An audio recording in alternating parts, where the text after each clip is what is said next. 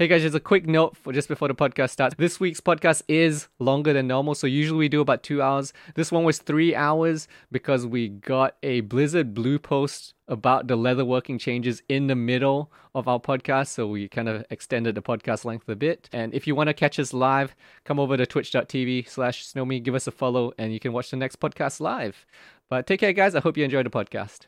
All right, guys, welcome to episode 4. Is it 4? Yeah, 4. I'm already losing count at 4. Uh-oh. We've been doing this for a whole month now. Welcome to episode 4 of Prepared, your weekly TBC breakdown, and a little bit of classic news thrown in there as well, since we're leading up to TBC still.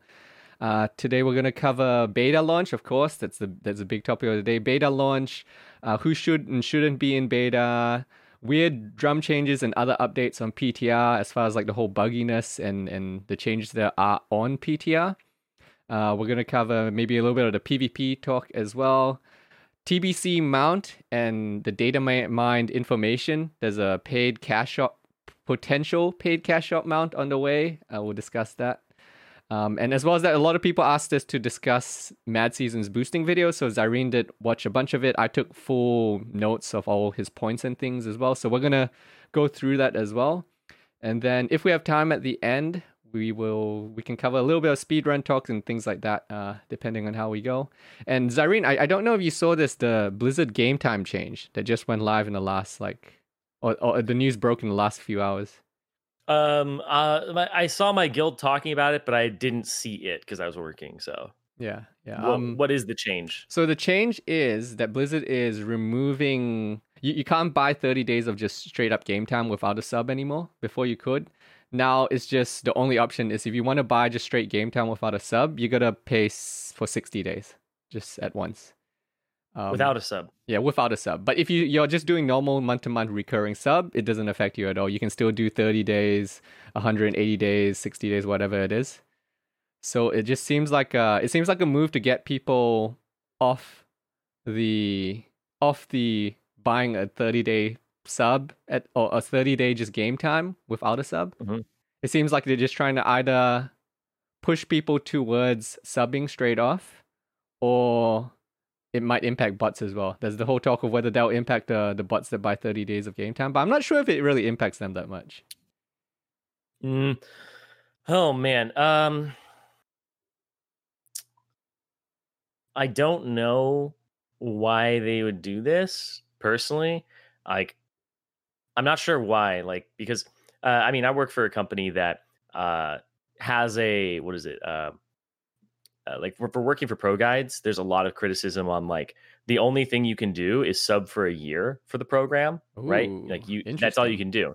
Yeah. And I was like, why is it like this when I joined? And they were like, well, our investors were like, you should just make it like this. And so they did.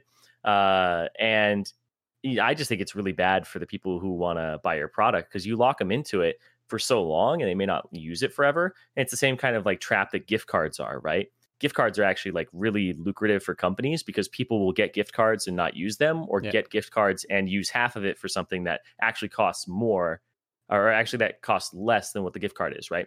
So you waste $5, but spend $20 of somebody else's money on something that's $15 if you don't use the whole gift card.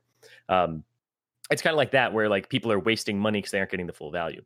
So it's really strange to me that you would do this, and it's the same strange thing with Pro Guides, because I'm like, okay, I'll put it this way. If you're a drug dealer, not that I've had any experience with these guys, the first hit is always free, because if their product is good, they know you'll come back, right? If they make you pay for the first hit, then the shit's fucked and you should get out of there, right? And you shouldn't buy from that person, because if it's good and they know their product's good, if you build it, they will come, kind of thing. And this here seems like a weird strategy to try and stop bots, but it actually just harms the players who actually, use that and aren't completely committed. And what it's doing is it's forcing people to commit to Blizzard in a way that they have always been free to not do. And that just feels really off to me, where I'm just not sure why they would do it. They feel like it might crack down on bots, but I just don't really buy that that's going to harm them. And instead it causes harm to the player that actually buys month to month like that. So yeah. Well, speaking from my experience, so I come I did a lot of marketing work with monthly recurring subs and things like that in the past. Yeah. I'm a bit of one of my passions is marketing. I find marketing really interesting because how two people can have the exact same product, but one person can change like one line in the title, and suddenly their product is way more desirable or something Mm. along those lines. But one interesting thing I've always found is that the very best marketers, they give away a lot of stuff for free, Mhm. assuming their product is good because they know that they can make it up on the back end. And Mhm. it's actually a very, very, very common marketing strategy.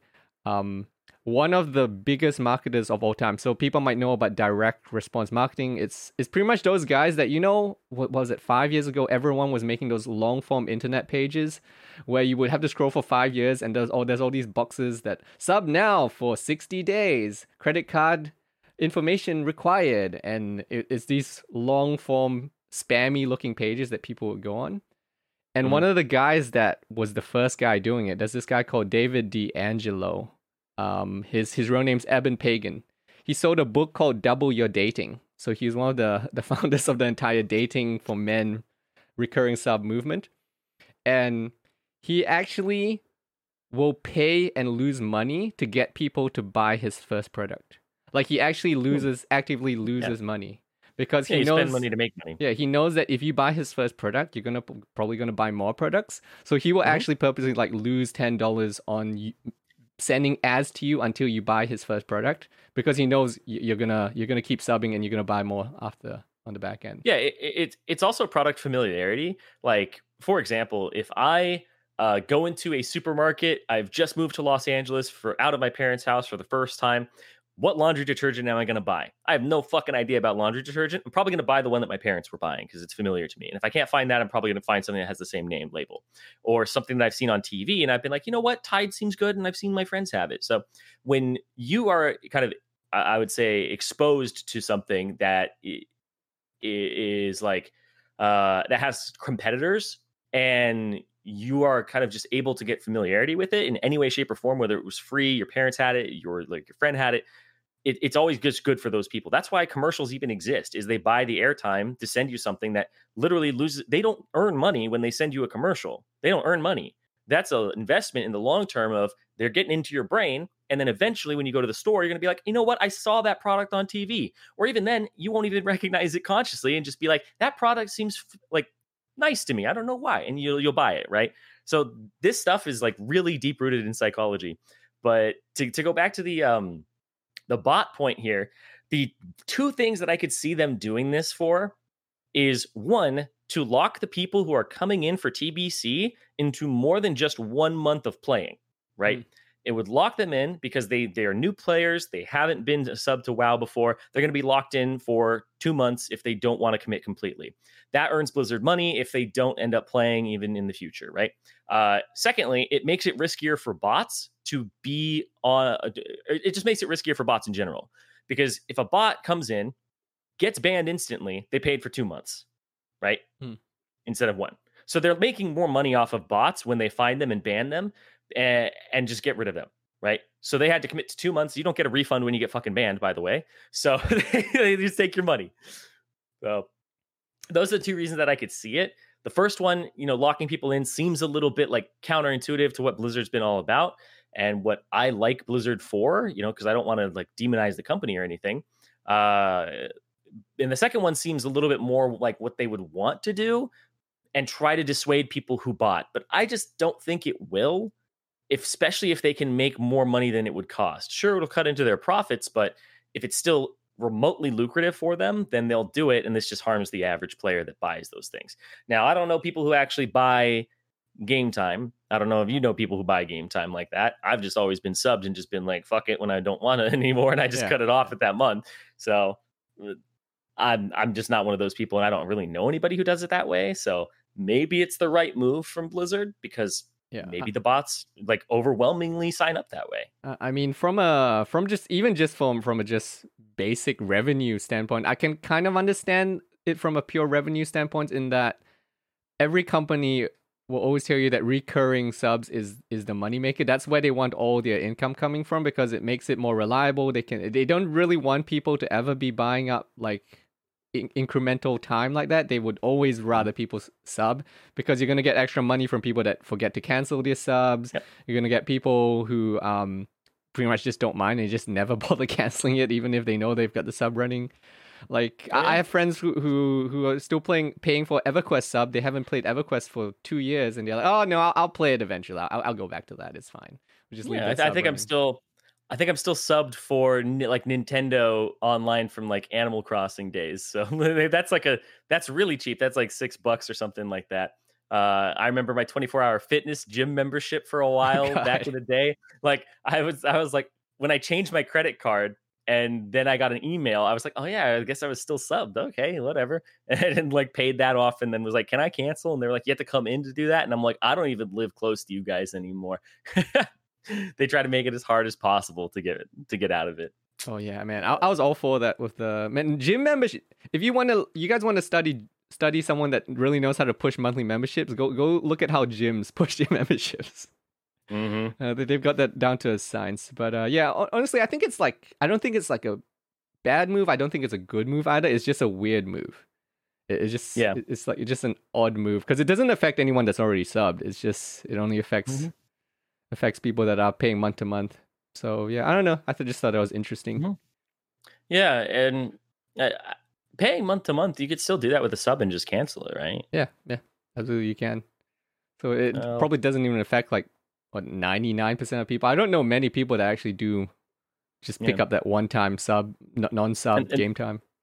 And they have the data. That's the thing, right? Is like Blizzard has the data, and I'm going to trust them on this one here where they've discovered that bots overwhelmingly use this method to sub, right? Or to get game time. And if that's the case, then it is the right move because it's affecting very little of the population I guess I'll put it this way. This is a move that affects such a small population of the people who actually play the game and pay that way versus the bots that overwhelmingly sub this way and affect a larger portion of the player base via breaking the economy, etc.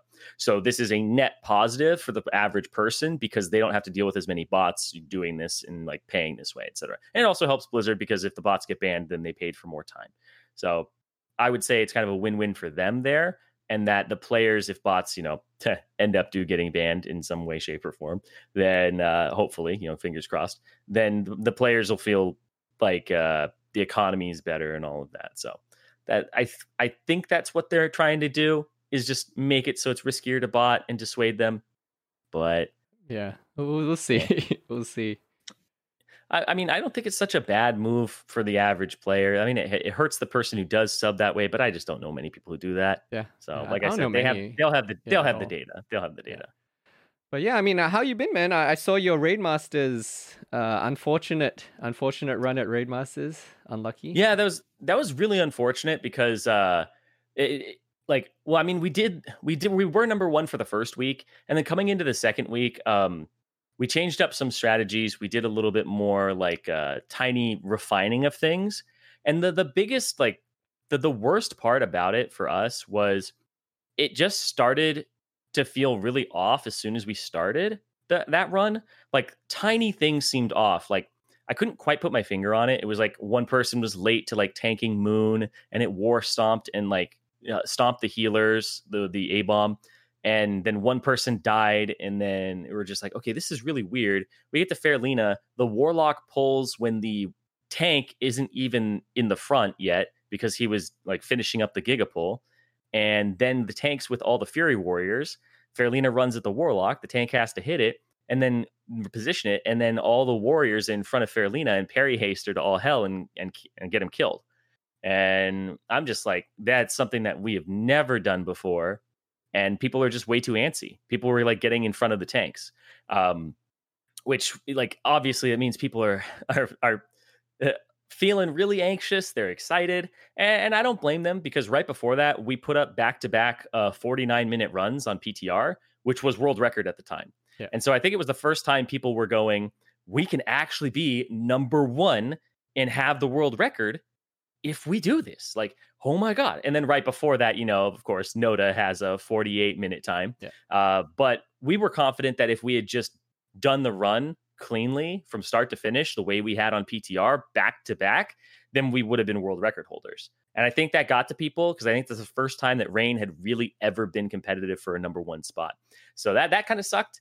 But all in all, I'm always happy that those things happen because it means next time you better best fucking believe people aren't going to parry haste Fairlina because they know it's cost them a run now. So that's the type of thing where I'm like, I'm glad it happens. And that's why people PTR, because you fuck up over and over again, right? You mess up on a pull and then people go, okay, I can't do it that way. Then you do it again. Can't do it that way, et cetera, et cetera. And so it's all about repetition. It's all about messing up and then just refining your strategies over time. And so there, it's just a basic thing that people drop the ball on. Like everybody's focused so hard on like the big things, they forget the tiny things. And the tiny things are really what matter in optimizing your time, because the big things are just scripted. You get it down, you like drill it into your brain, and then you go. And the tiny things are everybody's individual responsibility on what you have to do at this part of the instance. So it sucks that happened, but third, I mean, I'm not unhappy. You got what, like your $40 each or something? How much? It's $2,000 divided amongst 40 people, so it's $50 each. which I was saying, I was like, you know what this is? This is if they allow faction changes, our entire guild swaps horde. Okay, so it's paid for. That's what we were doing. So we're holding that money for now. It's being distributed to each person via email. And then if faction changes become a thing, or if we want to change servers, then the entire guild is expected to do so because they all have the money given to them, right? That type of thing. So. Yeah, I mean, it's interesting. I promise, guys, if you don't want to listen to speedrun, I know some people in the YouTube comments, they don't want to listen to too much speedrun talk, but I timestamp everything. So if you don't like it and you're listening on YouTube, you can just skip this section and we won't talk too long about it. But I mean, the progress did set as well 40. Well, I'm allowed to publicly give the time. I'm not allowed to say other details, but it is 46:50. I think it's 46:54. Time. Oh, okay. Online. Yeah, Tetsu's timer was 46:59, and I was like, that's like 47. Everybody's like, there's a 46-minute time, and I was like, really? I see the timer. I'm like, that's just fucking 47 minutes minus 1 second. Come on, man. Like, but that's been racking my brain this entire time, and I've just been thinking because when I see something like that, and you can't see the VOD, I sit there and go, what did they do? Did they do the things that I've been thinking of? But think it's too much to change in the raid? Like I've been trying to change up our start, like from like a theoretical standpoint, and be like, is it really a time save to do things this way? Are we just overcomplicating it? And why don't we just run the fucking instance from start to finish, start with Plague, etc.? Then you'll have Death Wish for both Noth and Makesna instead of Makesna, run to Noth, don't not have it type thing. So I've been trying to like think of things like that, but it's just going to be too much of a shift if we don't get enough PTR days in. Yeah. So that's the thing is you have to, when you make changes like this, make sure that what you're practicing is a time save. So before I present this to officers, I have to time it myself and make sure that it is actually going to save us time, or else we throw all this shit into like 40 people's brains, and then we go, okay, this actually isn't working, back to the old strategy, and you wasted practice time. It's the same thing with like in League of Legends. This is why pro players, just to like go back to League for a second, I know not everybody cares or knows about that stuff, but it's my background, where pro players, people will be like, why aren't they like playing new champions or practicing new things? It's like, they won't do that until somebody else shows them it's good. Because that's you only have a finite amount of practice time and hours in your day and need to refine X amount of champions, X amount of compositions. And if you're investing time into something that turns out to suck, you wasted time compared to everybody else who's practicing other things that might be better. So they wait for other people to show them that it's good. And that's just the long and the short of it is people won't try things until someone else shows them that they're good, unless they're the true innovators who can prove before they do it that it's actually a good thing to do. So yeah. I mean, the meta is interesting right now as well, because you and me were talking about that in messages as well, where because PTR's around right now, it opens the gates to a lot of innovation and testing right now, where before if someone showed you a new strat, you had to think, okay, we only have like 2 runs or something. Do we actually want to try this? Because no one's tested this. We don't know how to do this properly. Whereas now, if a new strat comes out, everyone's going to hit PTR. They're going to practice it. They're going to get it down. And then they're going to come to the next next DMF with it. So that's why this whole like debate around hiding logs and VODs and all that came about. But the most interesting thing I saw was at Raid Masters, I saw Tribes was also memeing with the hiding logs and VODs thing as well. But I mean, when I looked at that, I thought this is kind of a weird one for you guys to do this meme, because you guys are hiding strats as well. Like, you guys came to Raid Masters and purposely did a worse run, and you're hiding strats. Like, well, why didn't you guys pull out your fancy strats? Maybe you don't want people copying those strats? Huh? Maybe? Yeah, maybe, because Tribe, I know, like you said, Tribe actually has alluded to having strategies. I don't know exactly what they are, but like Sarth knows as well, and Sarth is like, he alluded to it during the cast that he's like, Tribe is probably going to do something that we've never seen anyone do before, and then they just had a regular run. It was like, okay, wait a second, like you guys lost your right to meme now. You guys are hiding as well. Yeah, like what are you guys doing? I mean, maybe they were memeing that they had strategies. Who knows? See, now we're getting really into the theory of it. Like, people are going to start pretending they have extra towns. But yeah. I mean, that's speedrun talk anyway. Rain, we got nothing. We got bad brains over here. We don't have extra strategies. We got nothing, man. We're just trying to get top 3, be on the front page by the end of this whole thing, which I think we're capable of doing.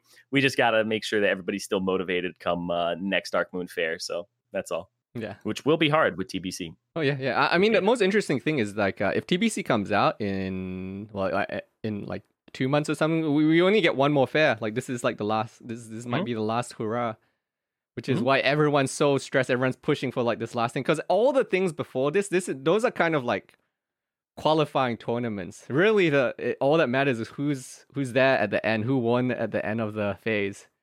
And that's what everyone's practicing for. That's why there's so much stress. That's why everyone's hiding stuff, and no one wants to keep the cards close to their chest so that no one gets their strats. Mm-hmm. Yeah, nobody really what is it? Nobody really wants to be the ones who get knocked out of the top, and they want to stay ahead of the curve. So, like I said, people are racking their brains right now. I have there's like crazy fucking theories where I'm just like, okay, what if you leave a paladin outside of Fairlina? How many Petries extra do you have? Can you wrap up that Skitter and 2 crypt packs together and actually do another Gigapull using just Dense Dynamite? That type of thing, right? With Ramsteins being off cooldown. So it's stuff like that where I'm like, my brain is trying to figure out what the next big time save is, because shaving off 2 minutes plus of a time is actually, it means that they aren't just having a solid run on what we're currently doing. They're adding 1 to 2 more things in. And I'm even like, but my brain is just going like, is it that where you have a paladin outside with another Petri pool? Is it where you have somebody or you have everybody on Noth because you get a potion on Noth because you speed potion in, get the gargoyles, etc. Your potion comes up at the end of Noth. Are you free action potioning all the way through the gauntlet to Heigen, and then everybody's sappering because your sapper's back off cooldown and you don't use it on Heigen to kill the ads, which is kind of useless. You just run into Heigen or on Noth, sorry, and then you run into Heigen with all the ads on you guys and you free action through, and then you just AoE everything down with sappers, boom, it just blows up and you just start doing the fight, because that'll save you at least like 10-15 seconds just in that room, maybe even 20 or 30. So there's stuff like that my brain is just trying to figure out what it is and what it could possibly be, and trying to string things together, because you could do both of those things and then save like a maybe minute. Yeah, so there's a lot of stuff that I'm trying to figure. Well, I mean, to wrap up the speed running talk before people start yelling at us again in the comments, that what I would love to see is if everyone comes with innovative strategies. I would love to see a meta where everyone comes in with new strategies. And you see like all these guilds come up with new things, and you don't know who's actually in the lead on these runs. Like, one thing I loved about World First races is that when the Nax race was there, everyone was almost doing different strategies and routes for the most part at the start. So you didn't know who was winning. You didn't know what was the ideal strategy. I really like it at MMOs when people don't know what's going on, because I think it adds that element of, oh, this is new. This is new and interesting. Whereas, like, I think it gets a bit stale on speedruns when everyone's doing the exact same strategy, and like... And you can measure, like, oh, they're both here at this time. Yeah. It's like, I mean, the run's over 2 minutes in, it's done. They can't catch up now, or something like that. I mean, as somebody who, like, studies speedruns to compare and learn from, it kind of sucks when people don't do the same thing, because when you're like trying to create checkpoints and be like, we hit A bomb wing at 28 minutes. And then we're like, well, noobs hit it at 27 minutes. And I'm like, no, but they hadn't actually pulled the free action they didn't do that pull at the start. So we did that one. How much like, so I'm like, well, you can't measure where we actually are until like patchwork or something. And that's when you can be like, okay, what time do we both pull patchwork? So it's shit like that, where if somebody does like an extra pull or two that other people didn't at the beginning, or they went down a different wing, you have to just find where things line up. And that's like the actual first checkpoint you can have of true comparison. That, or you just take wing times and you just compare wing times, which I thought was something cool that Raid Masters had done, was they took wing times as well as the kill times of bosses. Yeah, but yeah, I mean that's Spear and Talk. I promise you guys we wouldn't talk too much about it. Yeah. So let's talk about some TBC stuff. I did see, by the way, that so one of my guildies messaged me the other day and said, "Hey, did you know that you're on Reddit?"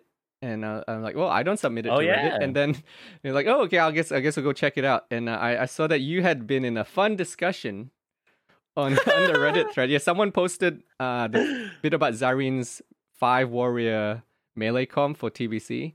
And there was some intense discussion, you could say, on Reddit regarding that. And this is why I don't really participate in Reddit that much, is because Reddit is fun. Reddit is fun. Reddit is fun. Reddit is really fun. I will tell you guys straight up, like I am. Okay. This is going to be a little like, background on me. I was a person who I frequented 4chan back in the day. I was what people would call a B-tard. I would go to 4chan and go to the random section. I participate in forums when I was a kid, and then when Reddit came out, I'd participate in that. And I was like a big Reddit poster and all of that stuff. And then when I got hired by Riot, my boss hated that I would post on Reddit. Like my boss actually hated that I would post on Reddit. I had so many conversations with him where he would pull me aside and be like, why'd you post on this? And I'm like, what? I'm interacting with them. It's just a positive thing, bro. Like, what the heck? And then, and even when I was like not being snarky or like, that things like that, when I was actually being nice or like, thanking people, he was kind of like, just like keep your distance kind of thing from Reddit. I'm like, but it's the public, it's the people. We're supposed to be like, be interacting with the people, about the players. I want to be up all in that, have the player experience and stuff. But I got talked to multiple times for my behavior on Reddit. So, but I love Reddit. To set the context, I clicked on this thread and I'm like, I wonder what they're saying, because I couldn't find it for a while. Then I just thought, what controversial things did we say?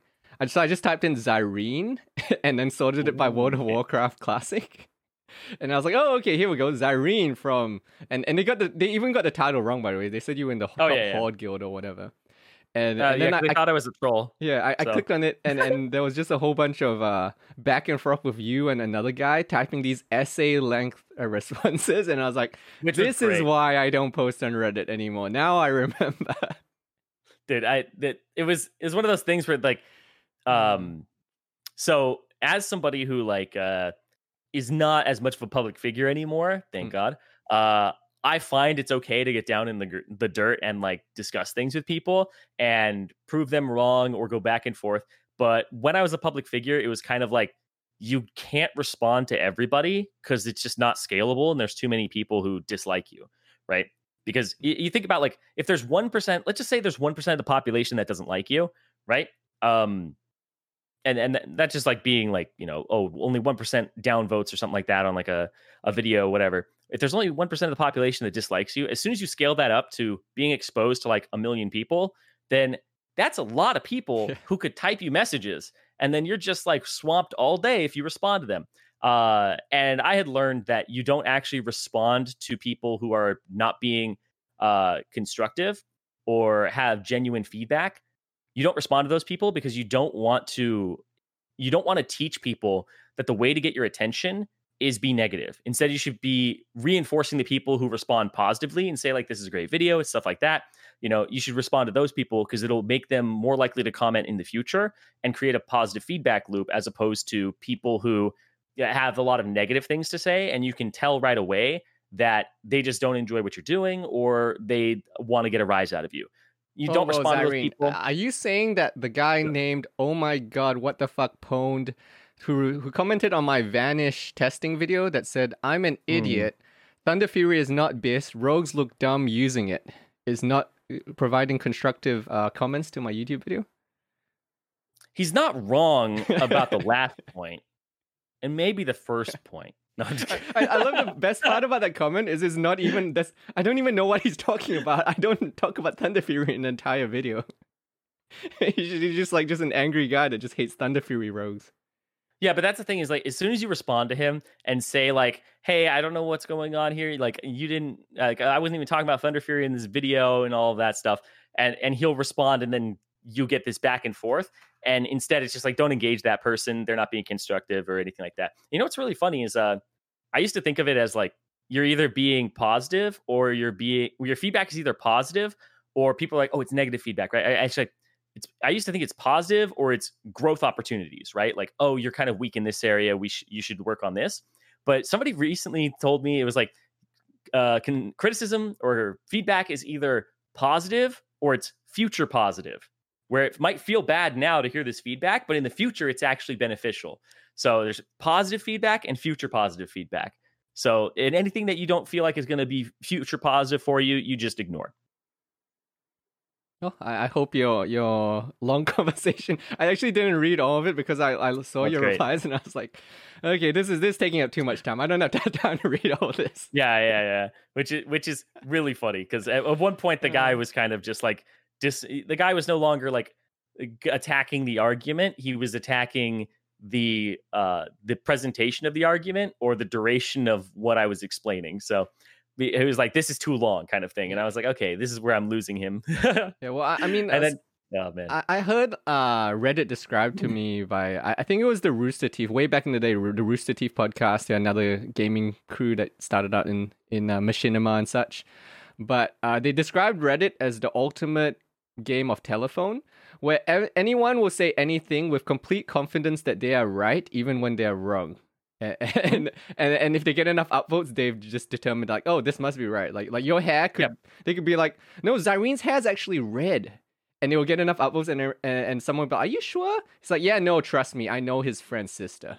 It's like suddenly the word of the street is like, yeah, Zyreen's hair is actually red. He dyes it because he doesn't want his red hair to be shown on screen. Well, here's my favorite thing is like that is I've kind of watched an evolution of different things that had surrounded me drama-wise. Like there was a thing where like I was in a streamer house and there was drama there, and I've looked at like the different like things and presentations of the story from other people who are like, I'm out of the loop. What happened here? And someone explains it to them, gets a lot of upvotes, and it's like it's not close to correct at all. And then there's one where like people like speculate about why I left Riot, and then there's some people who are like, you know, he got fired, he didn't get fired. Like there's all these different things, and they will get upvotes, and then the ones that like people don't want to agree with get downvotes. So it's like he got fired for the thing where he was late in like October or something, and it was just like they're phasing him out, and I'm like, damn, this is a fucking conspiracy theory and a half, man. Like holy shit. And so there's all these things, and people will misquote me and like attribute something to me that was like a Reddit thread had said, and it was like the number one comment during that drama. So it was really funny how like things get added to a story, like you said, telephone wise, where I didn't say this, Reddit said this, and then they put it in my mouth later, and I was like, damn, that's actually so funny. Because like you said, somebody would be like, trust me, and then people would be like, oh, this is part of the story now.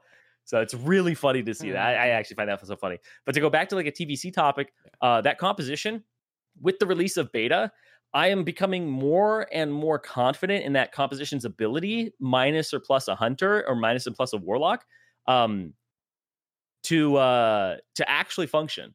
Like I know a lot of bosses have unfriendly mechanics for melee, but right now, even leveling wise, I'll pull it up so people can see this code. Yeah. Right now, leveling wise, even like melee cleave is doing really well in dungeons right now, like really well. Because like they don't have to stop for mana. Things aren't dying fast enough in dungeons. They have a lot more HP than people expected. Even with Nax gear, things are dying really slowly right now. Compared to like you could pull a ton of shit before. So stuff's dying really, really slowly. And the uptime that melee has is actually really high. And the thing is, you'd have to like bring a Shadow Priest or something into your leveling group to really allow like uptime for casters. So it's been this weird kind of place right now where Melee is still really good at this point in the game, and I don't know exactly why. Right, like my theory right now, like I said, is things just aren't dying fast enough in dungeons. It still takes a while, even with Nax gear, to kill stuff. And casters are just spending way too much mana on just single targets and like single pull packs, and they have to stop in between. So it's a very different game already. The interesting thing is Fianzi, who's the rogue class leader at Progress, Mhm. he's actually kind of on board with you on the fact that Fury Warriors might actually legitimately be better than people think in TBC. Because he's actually benched his rogue for now. He's not even sure when he'll play his rogue again because he believes that Fury Warriors are just going to be actually good. Yeah, like and this is somebody who is really intelligent. Plays rogue, obviously very cultured, and he's a top rogue as well. So he's the best of the best in terms of the cultured people. So I would trust him right now.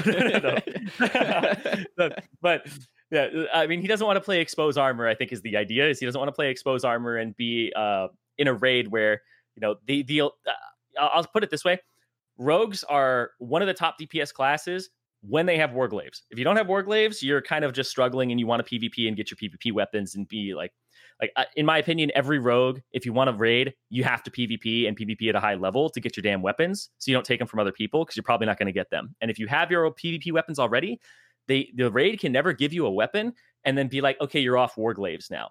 You'll always feed yourself weapons and be able to take Warglaives because you're like, look at me, for all these phases, I was getting my own weapons. You guys have never had to give me a weapon. Hello, Warglaives. Thank you very much. And just pass on every weapon until Warglaives, legitimately. Like that would be the strategy as the rogue. But I actually think Fury Warriors, people like talk to me about some things where there's a rage normalization that happens in TBC.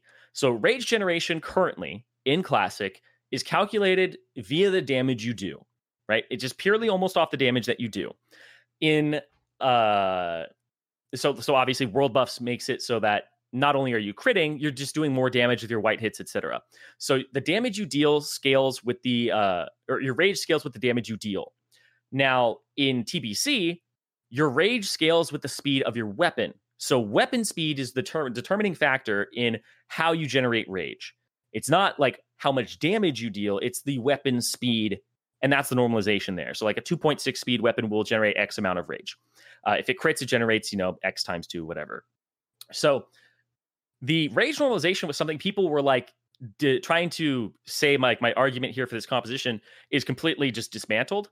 But looking at it on the beta, the way rage normalization worked when on release of TBC is it was heavily nerfed. And then they buffed it by at least 25% in the future. So everybody basically got like the 41st talent for arms added to every warrior because they were like, your rage generation is not good enough. Here's some free fucking rage. Everybody generates 25% more rage. Flurry got nerfed by 5%, but then there's all these other things that go in there that make it so that I still strongly stand behind this, where I think that Fury Warriors are going to be a lot better than people think they are. So it seems like when speedrunning comes around, which is a very new thing for TBC, but people are definitely going to do it because they're coming out of a speedrun where, logs are a thing now. Logs have not existed for TBC in almost any way, shape, or form, to my knowledge, even like on Endless and stuff like that, right? Like having Warcraft logs be something that is supporting that, it gives people something to compete with. So I heavily believe that speedrunning will be a thing, and then people are going to lean towards some melee compositions. Now, yes, Warlocks are good. Seed of Corruption, I know exists, right? I know that it doesn't respect the AoE cap and all of that. So yes, Warlocks are good. I just don't think the cast times are going to be that something that people want to lock themselves into while killing mobs. That's all. But for people that want this, it's on the screen. Again, this is shared in our Discord as well, so you want to grab this, it's in the Discord. So yeah, I just thought that was interesting. The lot of talk on your, and there's actually more support, slowly more and more support for this idea of the melee comp in TBC. Yeah, and obviously there's going to be some things in this composition that will not hold up. There might be maybe you're bringing a Shadow Priest instead of a Holy Priest. Maybe having the circle of healing for the groups is not as important. Maybe you don't need the discipline extra spell power from spirit talent, right? Well, Maybe people are you asking just about the bring assassination rogue. I think uh, it's just listed as assassination. it's assassination. It's assassination because it's exposed armor, right? Is kind of the idea. Is you want to have exposed armor in there. You're a combat rogue with 41 points in combat, but you go to assassination to get exposed armor. So that's the reason why.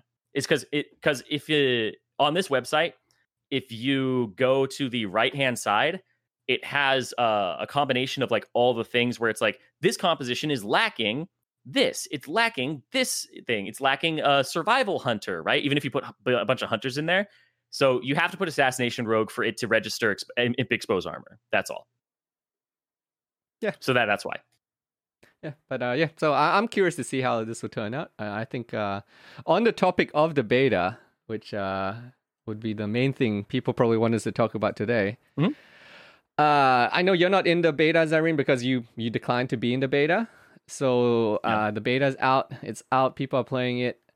What are your thoughts on who should and shouldn't be in beta? Because personally, as like for me, as a I know people are saying this is the streamer invite phase because it's like 90%. A lot of people in there are just the streamers. And as a streamer that didn't get in, am I salty a little bit? Yeah, sure. But on the other hand, I actually understand that it's a marketing play to get a lot of streamers in there to get the word of mouth out. Like, I understand that. I understand the play. Although personally, I think they should also invite some top theory crafting people who can test things properly. Like for example, Steppenwolf, who runs the Warrior Discord, who's super theoretical, analytical. It'd be really great if these people could get in the beta as well and start testing things right away, so that we can see like how things work, what's broken, what's not broken, versus just the streamer crew that is mostly in there right now. But yeah, well, what are your thoughts? So my thoughts are that the people who should be in the TBC beta are the streamers and the people who will provide genuine feedback and bug reports. So people who will they understand their class and they may have played back in the day and they're playing the same class or something like that. Like for me, it'd be like if I played Rogue again, I could be like, hey, this feels different than what it did back then. Or played like Holy Paladin and be like, this feels different. So people who that's kind of what I would say is the most beneficial for Blizzard is from a game standpoint, people will provide actual feedback and bug reports and help them tune the game or help them make the game more like it was back then. And then people who are streamers, but also here's the kicker. If you have only a finite amount of betas to send out, not saying they do, I'm saying they could literally invite everybody if they wanted to. But if you were only inviting X number of people, your best thing to do is to get the streamers who are currently not playing World of Warcraft to play. So, for example, somebody like Asmongold, who is not currently dedicating his time to Classic WoW, right? He hasn't been dedicating his time to Classic WoW. He's been like, it's boring, the content's done kind of thing. That's actually who they should be appealing to. Is that something that I agree with from a moral standpoint? No. Is it something I agree with from a business standpoint? Absolutely. Yeah. Because the way that sponsorships work is, for example, Snowmy, if you're using a fantastic Shure mic, and you love this thing, and I'm Shure microphones, I'm not going to sponsor you because you're already using my product for fucking free. So what I'm going to do is I'm going to go sponsor Shroud, who's using a different microphone, and tell him that he has to use the microphone, show it on his stream, etc. And he doesn't have to talk about it or anything like that, but people will ask who the microphone is, have it in the description below, boom. And I will pay him to use it, right? I don't have to pay you to use microphone because you're already using it and love it. People think that because someone already loves a product, you'd be like, oh, I love this. You guys should sponsor me and I'll preach it to people. And it's like, you already do that for free, sir. What are you going to do? Change microphones away from one you like? I don't think so. And that's how companies work, right? That's how sponsorships work, is they sponsor the people who aren't using their product to use their product, and those people have enough of a reach that it matters. Logitech, I'm not using any Logitech products right now. If you want to hit me up. The podcast needs sponsors. Hey, we did 17,000 views first episode. Logitech. Yeah, you don't. And what you do is you don't sponsor the people who are already using that stuff for free. What you can do though, what you can do is, let's just say I have, I really love peanut butter. I love this Jif peanut butter. I like that you just have the right? peanut butter just sitting there. Hey, don't judge me. Anyway, so let's say I love Jif peanut butter, right? What you can do instead is, if you have my friend did this with a water bottle and they were a big streamer, is they actually put duct tape over the label when they used the thing so that people didn't actually know what it was. So they were using a thing called Hydro Flask, and they loved the Hydro Flask, but they actually, see, exactly. They'd use a Hydro Flask, but what they did is they taped over the logo on their stream. So, because they weren't being paid to use it.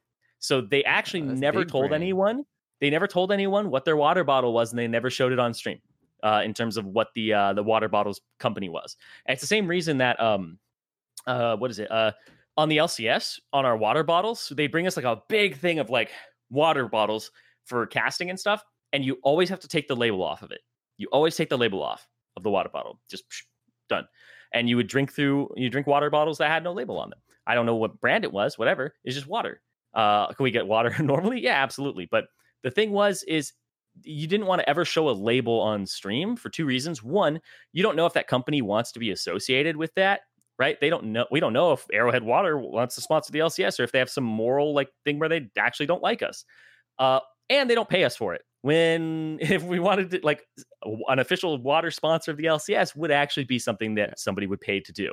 So there's tiny little things like that with sponsorships. And that's why, like, thinking from a business standpoint, I understand why the streamer click is in the TBC beta, right? I understand it. It is the best business move they can do, is to get those guys to do it, because they also don't have to pay them to do it, because that Asmongold will go play TBC. You don't have to pay him for it. You just have to give him the beta because it's good content for him, right? What's good for the goose is good for the gander. Give it to people who are going to play classic beta or classic TBC and are interested in it and have a large audience. That's who you give it to. So if you have a finite amount, you give it to those people. I mean, the one thing that did disappoint me, though, because I completely agree. I don't have the beta. Blizzard, please let me in. But as someone that missed out, I still understand that. Hey, like, yeah, I understand. Like, you got to give it to Asmongold. You got to give it, even some people that don't even play WoW, that you give it to them because you get exposure and such. But the one thing that did disappoint me a little bit was that it seemed that the list for who they gave it to might be old, even. Because looking at some of the, like, I won't name names because I don't want to send any hate to anyone else or anything like that, because it's not their fault that they got invited to the beta or whatever. But it almost seems like the list was a little bit old as well, because I saw some people on the list where I was like, wait, does this guy even stream? I'm not even sure if this guy's even playing WoW or anything like that, or like would have any interest in even doing it. It felt like that, like maybe they got like a 6-month plus old list of just, these are streamers with numbers above X, and then we'll put them into the beta. But at least that's how it seemed from my point of view. Yeah, I don't really have that point of view. I don't know if it's old or not. I mean, people have applied for the beta for a bit, and I mean, as somebody who would be handing out beta invites, you kind of only get to look for the popular people, I guess, right? It's like, am I really going to go and find Snowme's main on fucking white main or something, and like enable that account? There was some popular streamers like I thought for sure Tetsu would get an invite, but yeah, he did later. No, he didn't. Tetsu didn't. Somebody told me. Oh, Tetsu told me he got.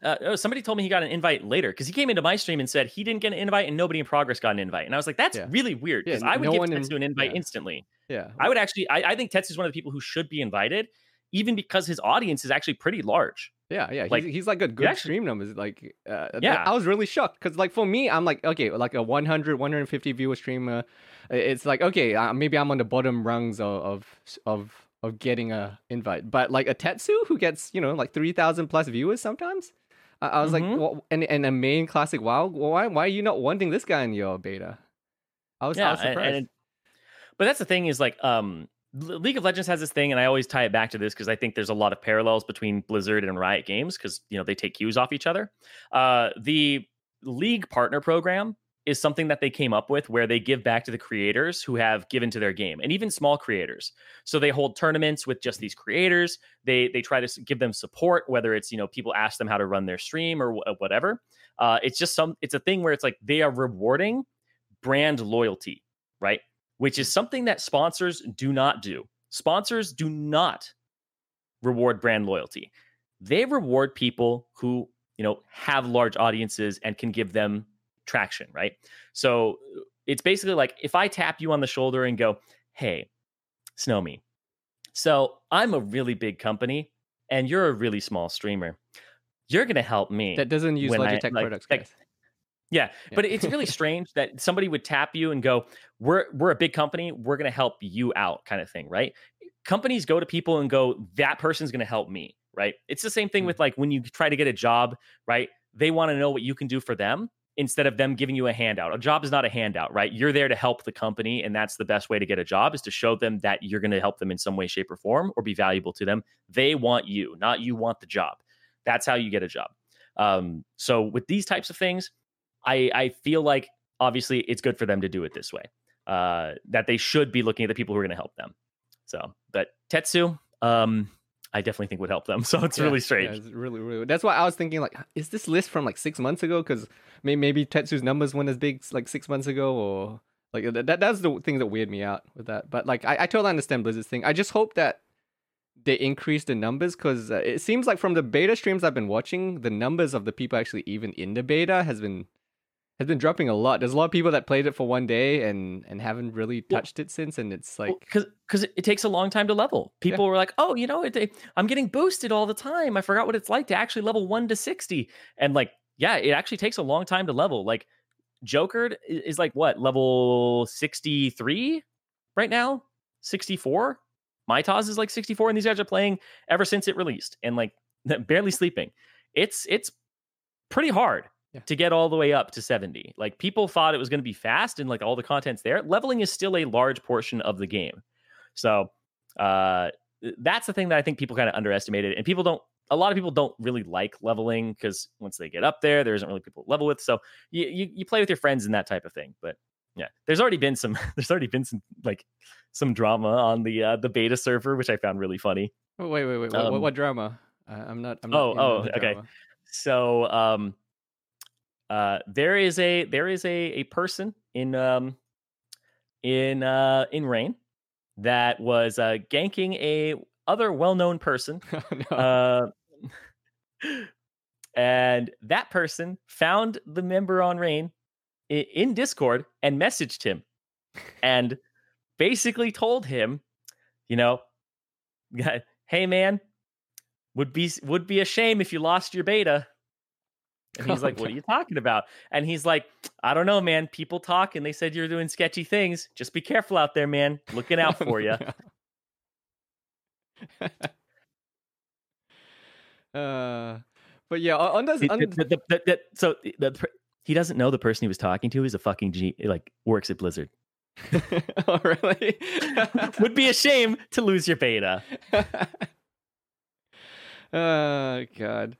But I was more sad about missing out on the beta at first, but then this ties into the next topic, is that the more I learned about the beta, the more I feel like it's not ready, or it's like a super early beta, because man, there's a lot of things broken in the beta, like a lot of things that aren't working. Like people in the chat are mentioning the XP values are not in, like the cap on AoE numbers, and there's God, like the list goes on, and that's like a super long list you can list out of just all the things that are just broken in beta right now. It's like AoE cap is not working correctly.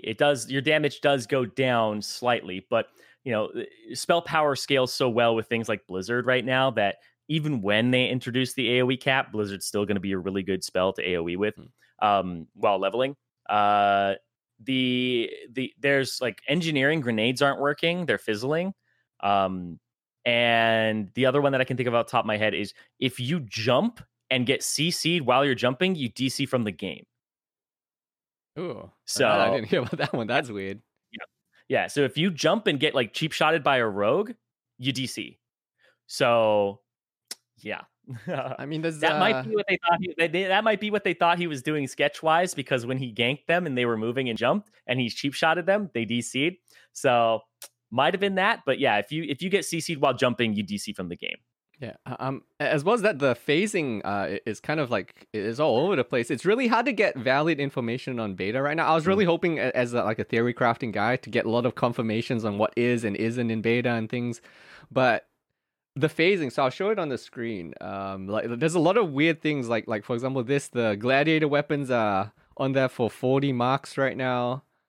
On the vendor, that there's a lot of weird things where we don't know like what phase is this even. Like it seems like this is a mix of different phases on the beta. We don't really know what's going on. There's the changes that are on there aren't final. So one of the things I want to talk about is the whole drums thing. It's definitely not final because I want to address one more thing. Sorry, Clyde said you were aware they are 64 because it's capped at 64, right? Yeah. No, I'm aware of that because like Joker's been trying to level and he's 63 and a half, and I don't know if he's hit 64 last night, but that's still like slower than what I was saying. Like people were expecting to level, right? And the later levels only take longer and longer.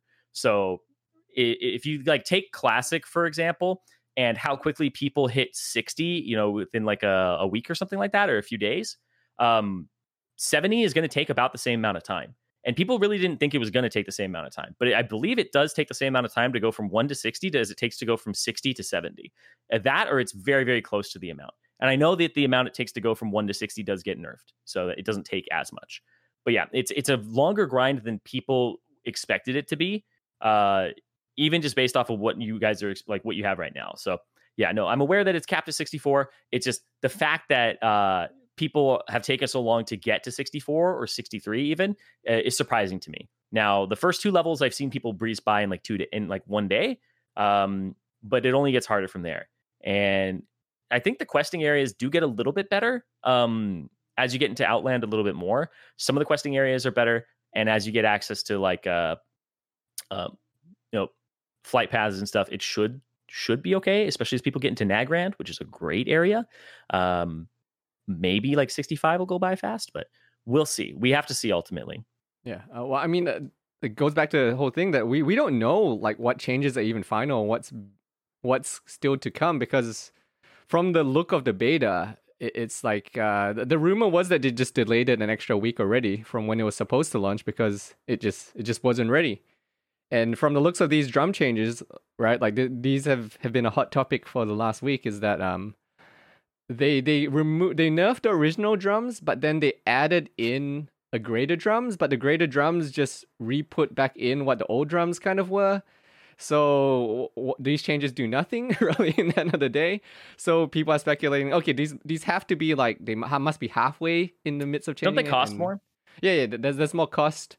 But again, this isn't going to stop anyone from doing the drum meta if it's still like this. So it's really weird. We don't really know what's final, what's not final, and what changes are still to come.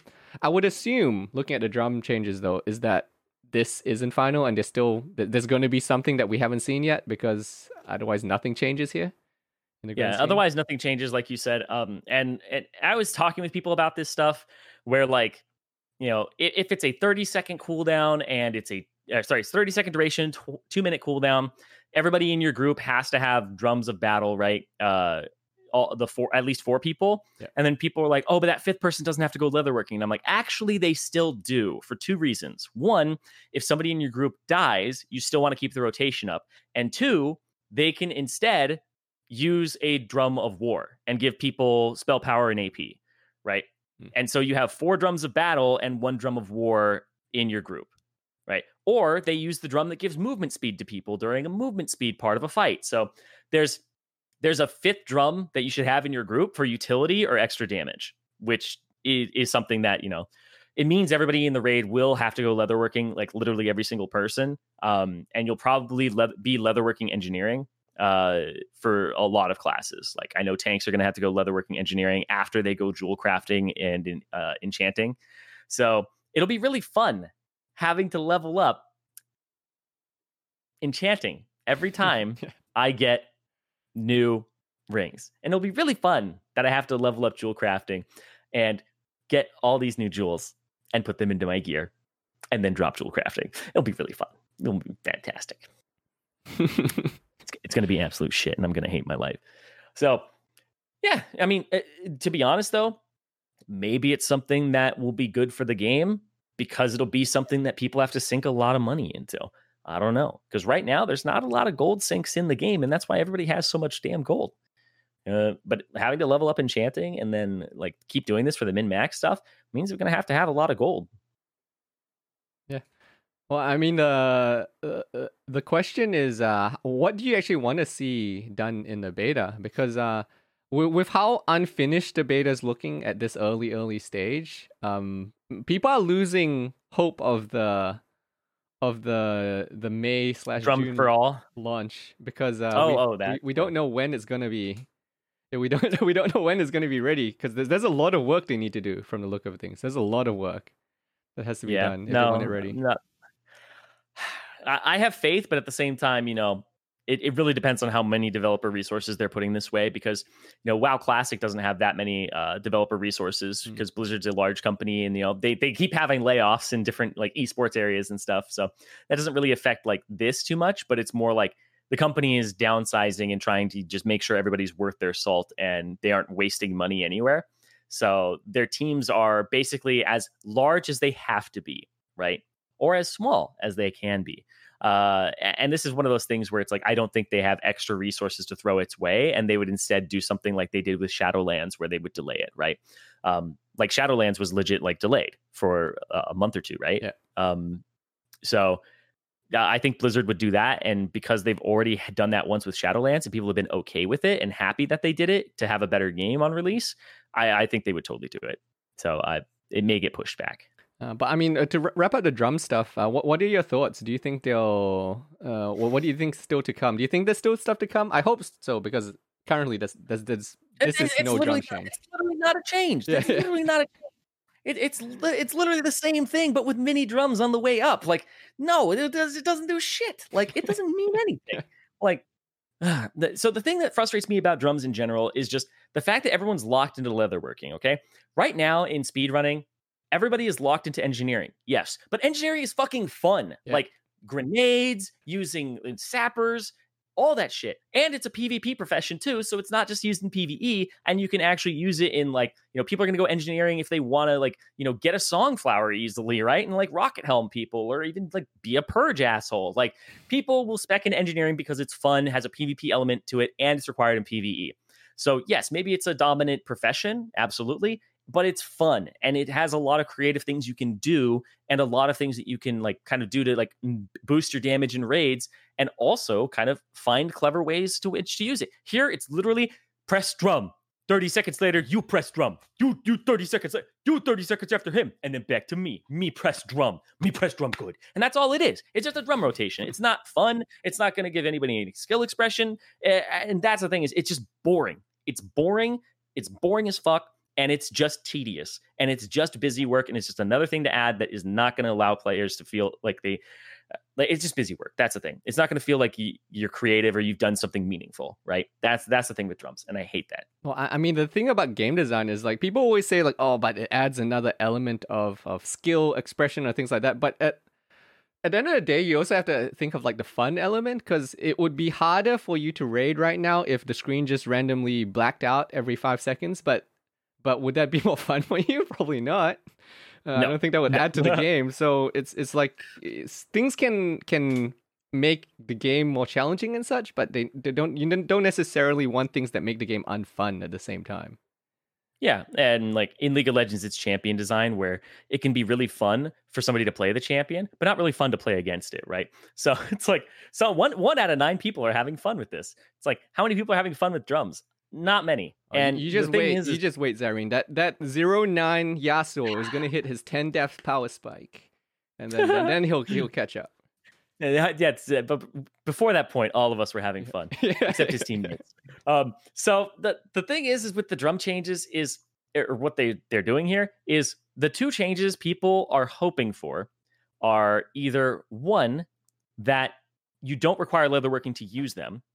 And then everybody can just get drums and have another profession that they don't have to lock themselves into. And it can be enchanting or jewel crafting or whatever. And you don't have like profession alts because people are just going to have profession alts like now at this point that can do things and like gather and all that shit. It's basically requiring you to have more than one character that can gather. to kind of feed yourself gold. Or even just like, enchant other people's shit. And when I guess the change is either you want them to not require leatherworking, or the other change is you want it to have, like, people were talking about like a tinnitus thing where people can't use drums for 2 minutes in the group when they've been affected by drums, kind of like being satiated, right? Yeah. So I don't know. I hope we see those changes go in, because I hope this is just that they just haven't got the time to put it in yet, and then we'll see, since beta's super early. This is a joke. This is a joke. Like, if Blizzard only does this, it will be a fucking meme of some changes. Literally is the illusion of changes. But I think all this is. The community would lose your mind if this was the this was the big change. It's a joke. Like, this would harm my faith in Blizzard to handle the game when they had just earned it, right? They had just earned it and been like, oh, we're listening to you guys. Classic was no changes, but now we're saying some changes. And I'm like, is this what fucking some changes is? Like, it's a fucking joke. It's a joke, dude. Like, this is a joke, and a bad one at that. Holy moly, dude. It is bad. It is literally just you added greater to the beginning of drums, and then you just made the other drums worse. And that's it.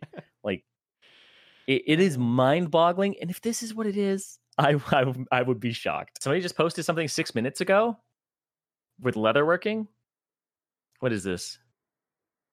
Oh, okay. Wait, let's see.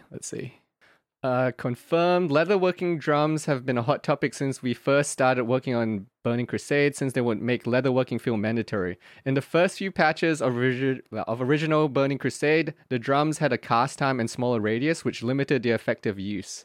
Leatherworking was an unattractive profession at the time, so the drums were improved in patch 2.3. That led to the fond memories we all have of drum rotations as one of the added layers of teamwork in later Burning Crusade encounters. Oh, no! Right now in the Burning Crusade beta, all leatherworking drums now have an uncommon and rare, i.e. greater version. Our current thinking is that the greater versions will be acquired via recipe drops from Zal Aman.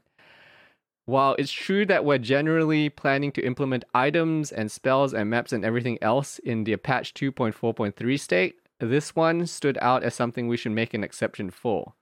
By default, we don't want to change the behavior of items from patch to patch, so we think the right thing to do is introduce the greater drums as a new item so that the behavior of the original item doesn't have to change. Wow. Okay, so for those who don't know, what this means is you're going to have an 8-yard range drum until phase 4. Because Zolaman is the phase 4 content. I believe the first phase is Kara, Gruul, and Magtheridon. Second phase is Tempest Keep, Serpent Shrine Cavern. Third phase is Hyjal and Black Temple. Fourth phase is Zolaman. And fifth phase is Sunwell. So this means that you, up until after Black Temple, will only have an 8-yard range drum. That's the change they're doing. Melee stacking is on the menu, boys. I don't know what to say about this. What does this change? Why? I'm just speechless. I don't even know what to say about this. This is to preserve this is to preserve the experience of the game, right? This is to preserve the experience of the game for the beginning of it. Because back in the day, people thought like drums sucked, and then they didn't go them until they got buffed in like the saying 2.3. This, because they're releasing it in the final stage, the final version of the game, they're just saying we're going to preserve the experience of up to Black Temple the way it was, where people weren't opting into drums. But I think this is a little bit underestimating the sweatiness. Yeah, I was going to say I think this is a little bit optimistic, a little too optimistic that they think this is going to dissuade people from going drums, because drums work the way they do and give you a damage bonus. People will still go them. It just means that your healer's probably going to have to get within 8 yards of the fucking group that they're going to buff, you know? So you will probably have dedicated melee and dedicated ranged groups. Oh, I'm not looking forward to this. All right, KVax, how much do I owe you? I'm gonna get my checkbook out for this mainly stacking composition, like KVax. Jesus, I don't know. Mm. I don't know. Yeah, it's gonna be weird. Uh, This actually like this makes me want to change my comp a little bit because you know how like my composition has 4 melees in a group and then like a yeah. hunter. This probably means that the 4 melees are going to be the ones using drums, and the hunter will be the one using maybe like a the speed drum or something for in between pulls, or they'll use a drum of restoration, or they'll use like a drum of battle for the AP before the pull. They'll be like using drums at the very beginning, right? Yeah. Uh, so they'll like walk up, and as they're pulling with misdirect, they'll probably drums their group for something, right? So that's kind of what I think it is. Might bring 25 leather workers still. Otherwise, you're just having the 4 people in your group who are going to be in melee be the ones using drums. So yeah, I would actually see this composition actually functions with drums almost perfectly already. In the current state, right? Man, So you have 2 range groups, and then you have 3 melee groups. So yeah. It feels, man, this just feels so disconnected from the reality of Yeah. of what will actually happen. It's like it's a nice sentiment, but this isn't gonna work. I don't feel this is gonna work. And A for effort. A for effort. Yeah, All right. yeah. You know. But the thing is all this. So what this is genuinely going to do for the sweaty people and the speedrunners is this is going to make people still go for drums. It just means that you have to now dedicate at least 4 melee or 4 ranged in your group. So you will have dedicated melee and ranged groups. Having a mixed melee ranged group is just not going to be a thing. It's going to be too hard for them to function. You have to walk up before you use your drums kind of thing. So you're not going to have like a 3-2 melee range split. You're going to have 4 melee or 4 ranged in each group. That's what I see this doing. All this does is this locks groups down a little bit more into certain types of damage or certain types of or just range distribution. That's all this does in my mind. Oh, and there's gonna be a lot more raging when people don't keep in range and things like that. Yeah. Oh yeah. Exactly. Someone in chat says everyone's just gonna be running around with range 8 now because that's just gonna be the requirement. 8 is so small. Oh my god. 8 is so small. You know what I would actually do here is I'd probably just mark the people in my group. So it's literally going to be Cthulhu positioning, but you're just like, all right, the group 5 is star, group 4, you guys, if you want drums, you group around orange, you group around circle. You guys are going to be triangle. Group 3, group 2 is going to be, moon. It's like, yeah, I'll use 5 marks on my groups to show like where they need to stand during an encounter. And if I have to use more than, 3 marks in an encounter, oh no, people will lose their marks now. Well, that sucks. Yeah. Man.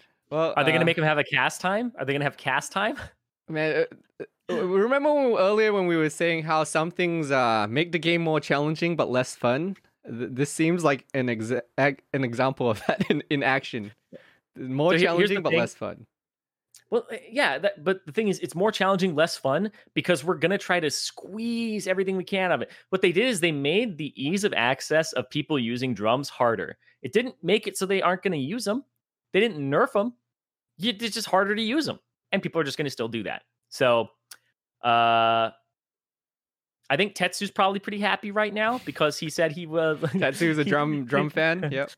I mean, he was somebody who was a fan of swapping professions and being locked into them and having to like min max and be rewarded for dropping leatherworking, picking up enchanting, and then doing it over again. So I think he's probably pretty happy about this. It does add like a skill element. It also adds people to get upset at. So, oh man, somebody. Madness Box in chat says people probably won't use them if they're more annoying to use. Papega. And like no, that just isn't true. Here's how it works: is if you're in a top guild and it's annoying to use, you're fucked because you have to still use them. And if you choose not to use them, you're probably getting kicked. So yeah, that's all it is. Is how that there's some people who like it's like annoying to do like certain things like level up engineering, drop engineering, pick it up again, swap it. And it's like, yeah, you have to do that if you want to be in a top guild. So you have to go leatherworking here and use your drums on a rotation in party chat if you want to be in a top guild. So just because it's annoying does not mean people aren't going to do it. Yeah, especially since raid rosters are shrinking. Like you are gonna have other raids, but if you want to be in the speed Competitive one. run raid team one when they go for that speed run raid, you know you're the max sweaty. Yep. All right. So what are the comments? There's already 10 comments on this, right? Like what is the initial knee jerk reaction of the community? Someone wants tinnitus.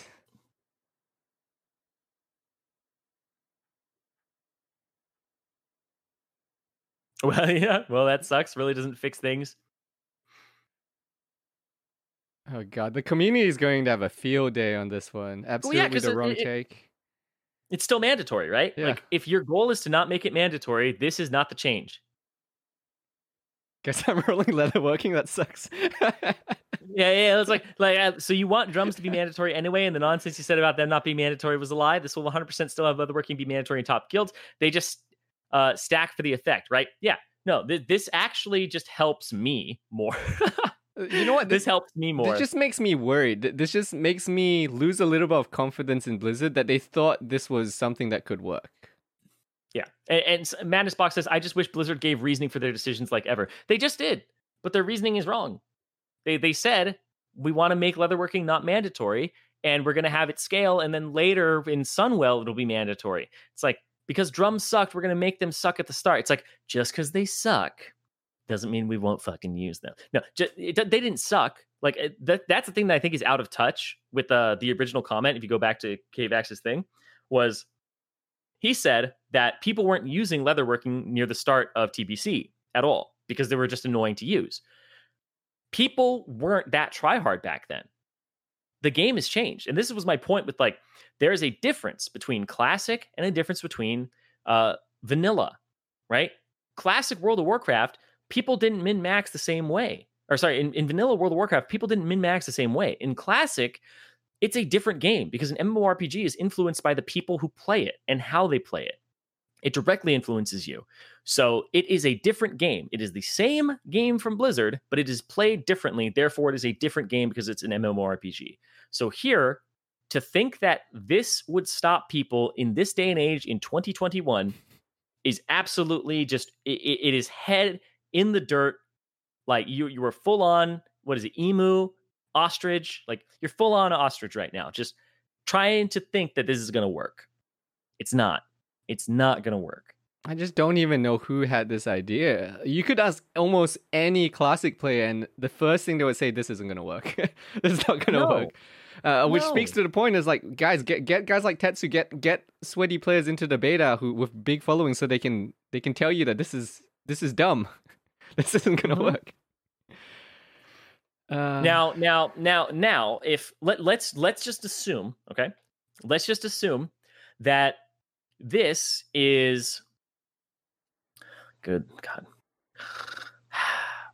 I was about to be like, okay, let's have a scenario where what if what we heard earlier about them being raid wide and this are both true? If those assumptions are both true, what happens? I'm like, well, now you have 4 people in your range stack who have leatherworking and 4 people in your melee stack who have leatherworking. And then you have 4 more in each stack for drums of war and battle. So 16 leatherworkers out of your 25 still, right? Or I guess 8, yeah, times 2, 16. So yeah, you'd have 16 leatherworkers out of your 25 still. So mandatory, still over 50% of your raid has to have it.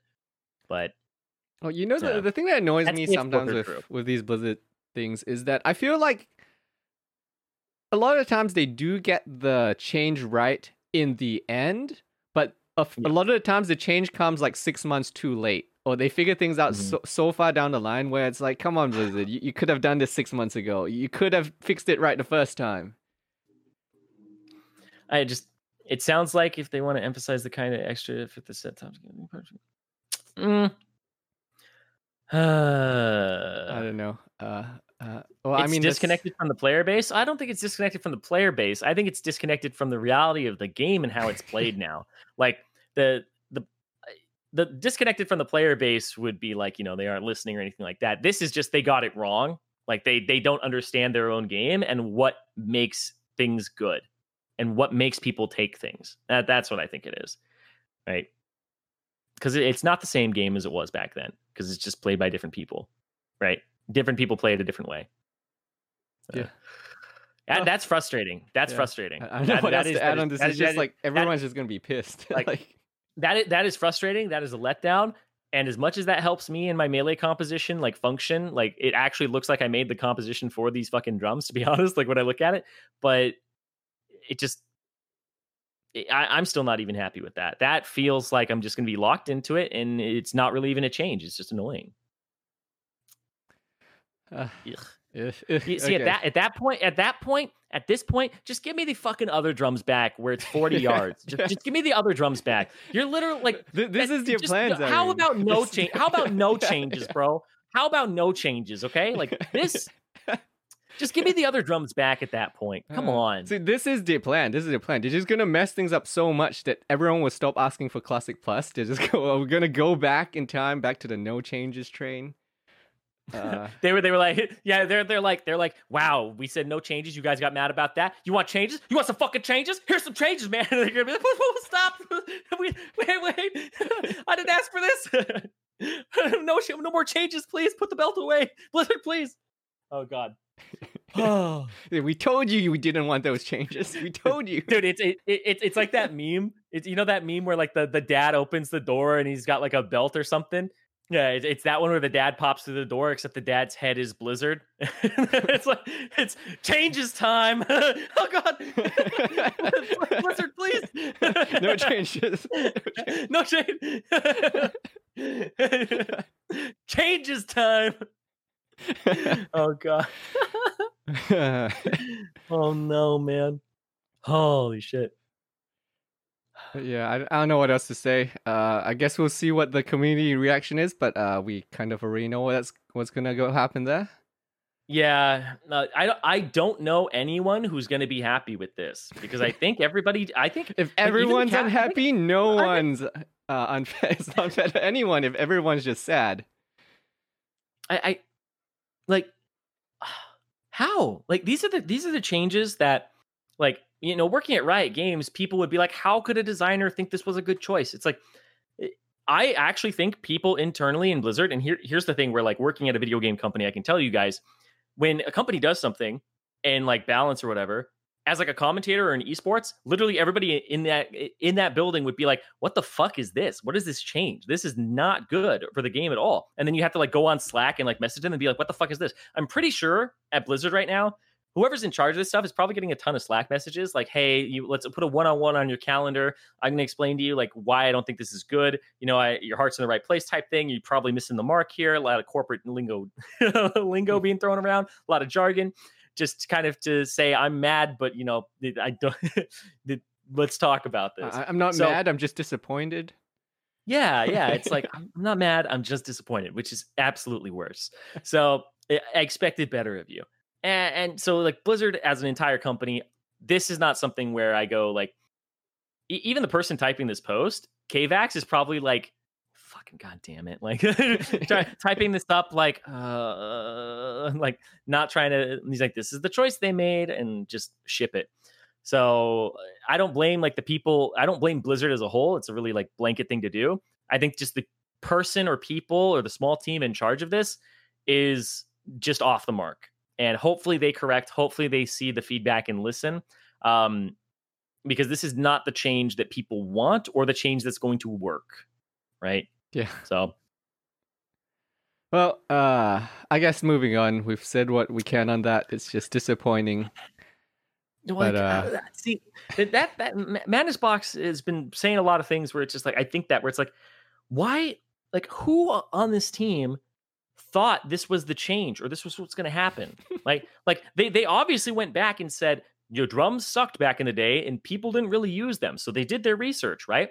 But then they went, so this is what we're going to do to them. We're going to make another drum that is available here at this point. And it's like, okay, around the time that drums got buffed. Okay, yeah. Okay. So how is this really going to work? Because even though drums sucked back then, just because people didn't use them didn't mean they sucked. It just meant people didn't realize how good they were. Now, if you go back to original classic World of Warcraft vanilla, you go to vanilla, people didn't world buff, right? People didn't world buff. People stood in fucking Ironforge, and people didn't use sappers, right? People didn't use sappers back then. Did they suck? No, they didn't fucking suck. What the fuck? They're like the best things in the game, right? Just because they sucked back then means that we sucked. Doesn't mean that we were good at your game. We sucked back then. It's us that was the problem. We're better now.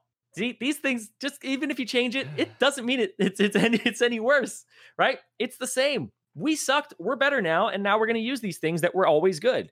So, yeah, that's the thing. Is Blizzard? It's not you. It's us. Okay, it's us. We were the problem. we just weren't ready for drums back then. Now we're ready, and if you want to stop us from having these drums, you got to do something else because we realized how good they are. Well, on the topic of what changes we want them to make, have you seen the PvP leeway stuff? So I have a few interesting clips here. Okay. So I have not seen this. Okay, I've not seen this, but people have told me. Have you seen clips of torrents hitting through arena like pillars? And I'm here going, this is literally how it was back in the day. Yeah. I very, very vividly remember Torrens were able to hit through and be hit through pillars in TBC, especially ones in like Nagrand and Blade's Edge Arena down below those pillars.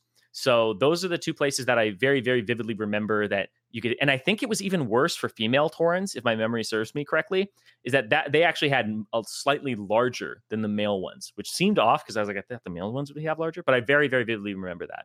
So yeah, let's see what these clips are because I have no idea. I mean, they're exactly what you just mentioned, but okay. I mean, before we play them out, I mean, we must well play them so people know what we're talking about. So this one you're gonna see, Sony here is hitting people. There's two Tyrants just hitting each other from opposite sides of the sides of the pillar here. So through the entire pillar. Wait! I'm hitting him. Actually, wait! Go left and right. Holy shit! I'm hitting you through the pillar. Dude, I'm hitting you through the pillar. Jeez. Yeah. So this is through the pillar, and then and if he stands still, he can't hit him. Yeah, correct? yeah. So this is leeway. Yeah. So this is the leeway mechanic Yeah. in action. So they have to be going left and right, and then it's the same thing Wait, here. can I hit you from down here? Underneath. I can hit you through the Wait, bridge. actually? Wait, swing it? Wait, As can I well hit as you that, from down- I didn't get the clip, but there's one where as well he can get Nova'd underneath as well, because if he jumps at the same time as the Nova applies. But the thing is, this was how it was. If leeway is a thing, this is how it was with leeway. So the question is, do they change it? Is this part of some changes if we want a more, I don't know, smooth experience, maybe you could call it, where you take away this? Because I know on private servers they did purposely make these changes so that you couldn't hit people through pillars and such.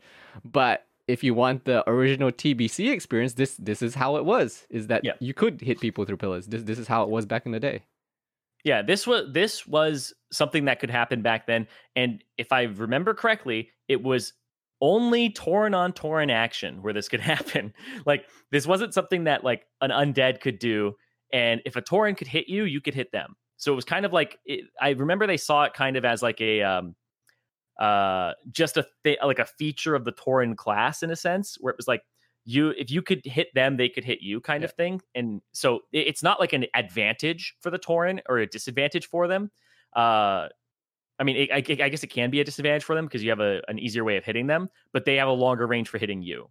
So it was kind of like a back and forth where eventually they were just like, it seems fair because the Torrent just has access to people and people have access to them from a slightly like different range. So it's not something where like a Torrent can hit you and you can't hit them back. Every time they can hit you, you'll be able to hit them, right? Yeah. Unless they do something where they just brush up against the pillar and you didn't like cue an attack or something. So, yeah. But that's how it was, and that's, if I remember correctly, the reasoning behind why they didn't change it back then or fix it. And there was something back in the day about this. Yeah, I don't think it's egregious. I think it's just part of kind of how things are. But would you want it changed at all, or do you think it's not a big deal? I think that they should just change it because I think more people are going to be upset with it if you change it, or if you don't change it, than if you change it. I think if people change it, they're just going to be like, no, everything's fair. I think there's going to be very few people who are going to go like, well, I really liked it that I could hit another Tauren through a pillar, or I really liked it that I could be sitting and people would be able to poke my druid like 2 steps like earlier than normal while I'm drinking, like that type of thing. So I don't think it's that big of a deal, and regardless of which way they take it, I'm fine with it either way. I really don't care. It's kind of a feature that I was confused why it existed in the first place, but it made sense for what it was, and if they change it, that makes sense too. So I think either in the name of fairness, I can see it, or in the name of it being a feature and always being there, I can see it. So for me, it's kind of 6 1/2 dozen. It's exactly the same for me. Yeah. I honestly don't think it's that big of a deal. It's kind of like a whatever. Because I mean, I think people freaked out at first because they were like, "Oh no, this is not the classic I remember." But I think a lot of people just don't remember. No, this is the classic. This is the classic how it was if you have leeway and such. There's a lot of people. I didn't know that these people had beta. I'm like, why is Keandre in beta? Why is fucking Reverie in beta? Like, I'm like, damn, okay, shit. Like, yeah, it's the whole streamer crew, man. I was like, damn. Come on, Blizzard, snow me beta, please. Yeah, I was like, holy shit. But so I don't think there's a big deal overall, but we'll see if they do any changes, because it's so early. Like we were saying, it's so early in beta right now. At least what we have available in beta, everything is super, super early, it seems. Very, very, very early beta access right now. But so I think that's most of the beta stuff. Obviously, more stuff will come out, guys, as we go along. A lot of people are testing things and seeing what's going to happen. As well as that, because right now we're limited to 64, which limits some of the testing as well, right? Like you can't test a lot of the heroic dungeon stuff and all of that, because can't even test all the dungeons. yeah, because we're 64. So it's we'll see. We'll hopefully hard to test specs because you don't have all the talent points, right? Can't do like a mix. So yeah. So we will see, but while we're topic of people getting enraged, have you seen the mount, Irene? No, I have not. The TBC store mount. So have you heard about this? I've heard about it. Okay. But I have not seen it.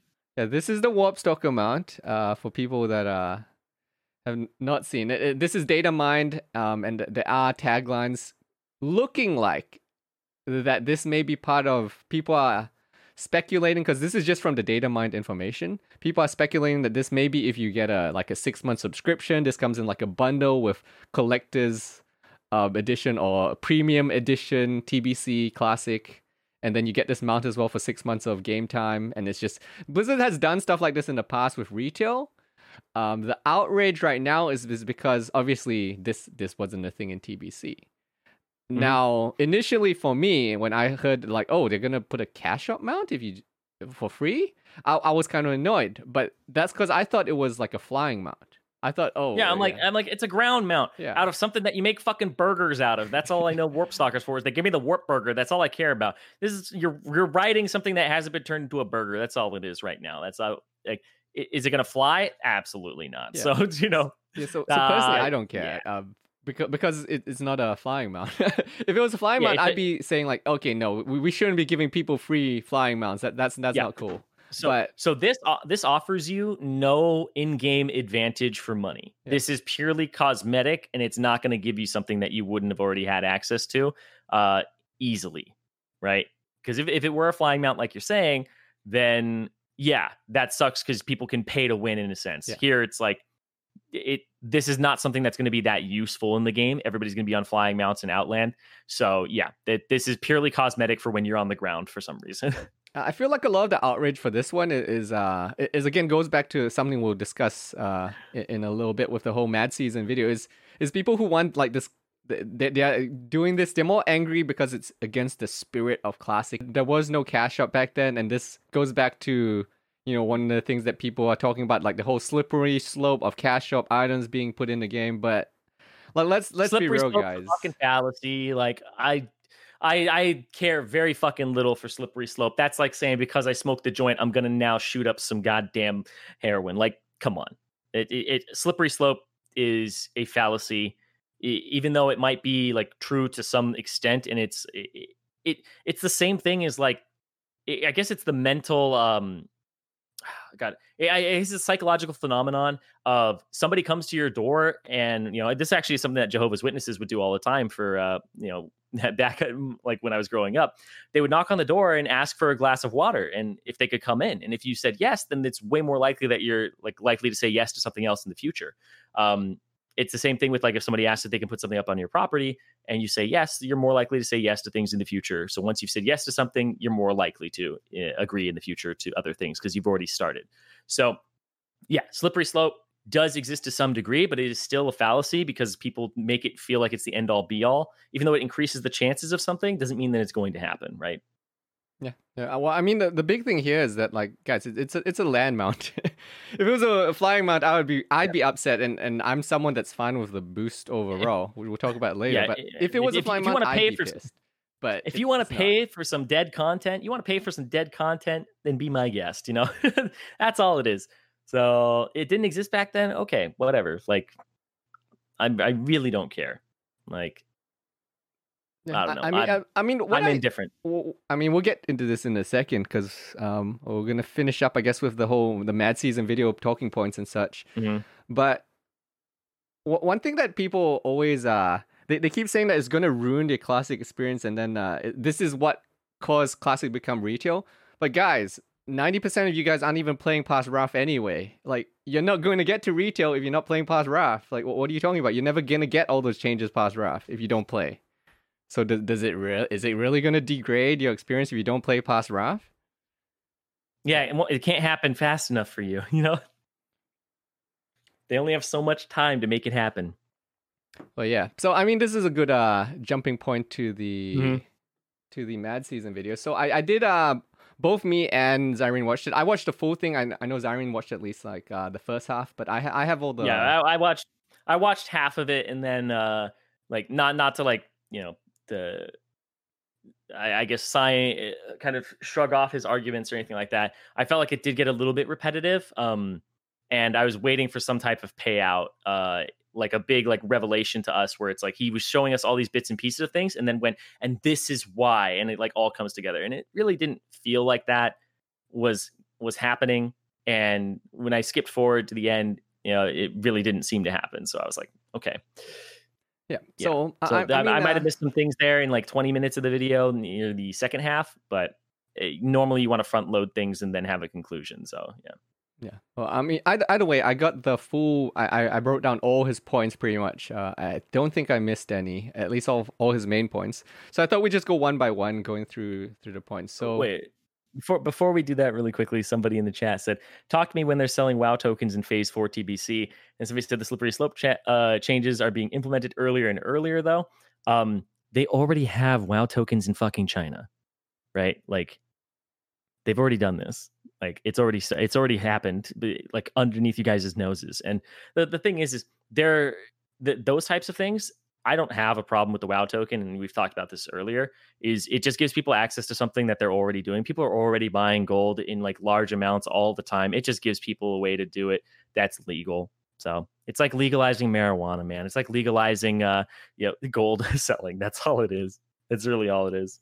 Yeah, I feel like a lot of those arguments, or a lot of the sentiment is just that it feels bad, but like, just because it feels bad doesn't mean like it's going to destroy the game or anything along those lines. Like, it's just something that happens behind the game, and a lot of people want the perfect solution, but they don't know what the perfect solution is, and I'm not even sure if there is a perfect solution. So people are like, well, don't give us, like, Madness Box in the chat is saying that that's a band-aid, it's not the solution. Well, what is the solution then? Because if they solve it, then Blizzard are geniuses, because they've solved the biggest problem in MMOs to date. And as we have seen, Blizzard has given us the drum changes. So are you really going to hold your breath for the same guys who brought you these amazing latest drum changes to find this perfect solution?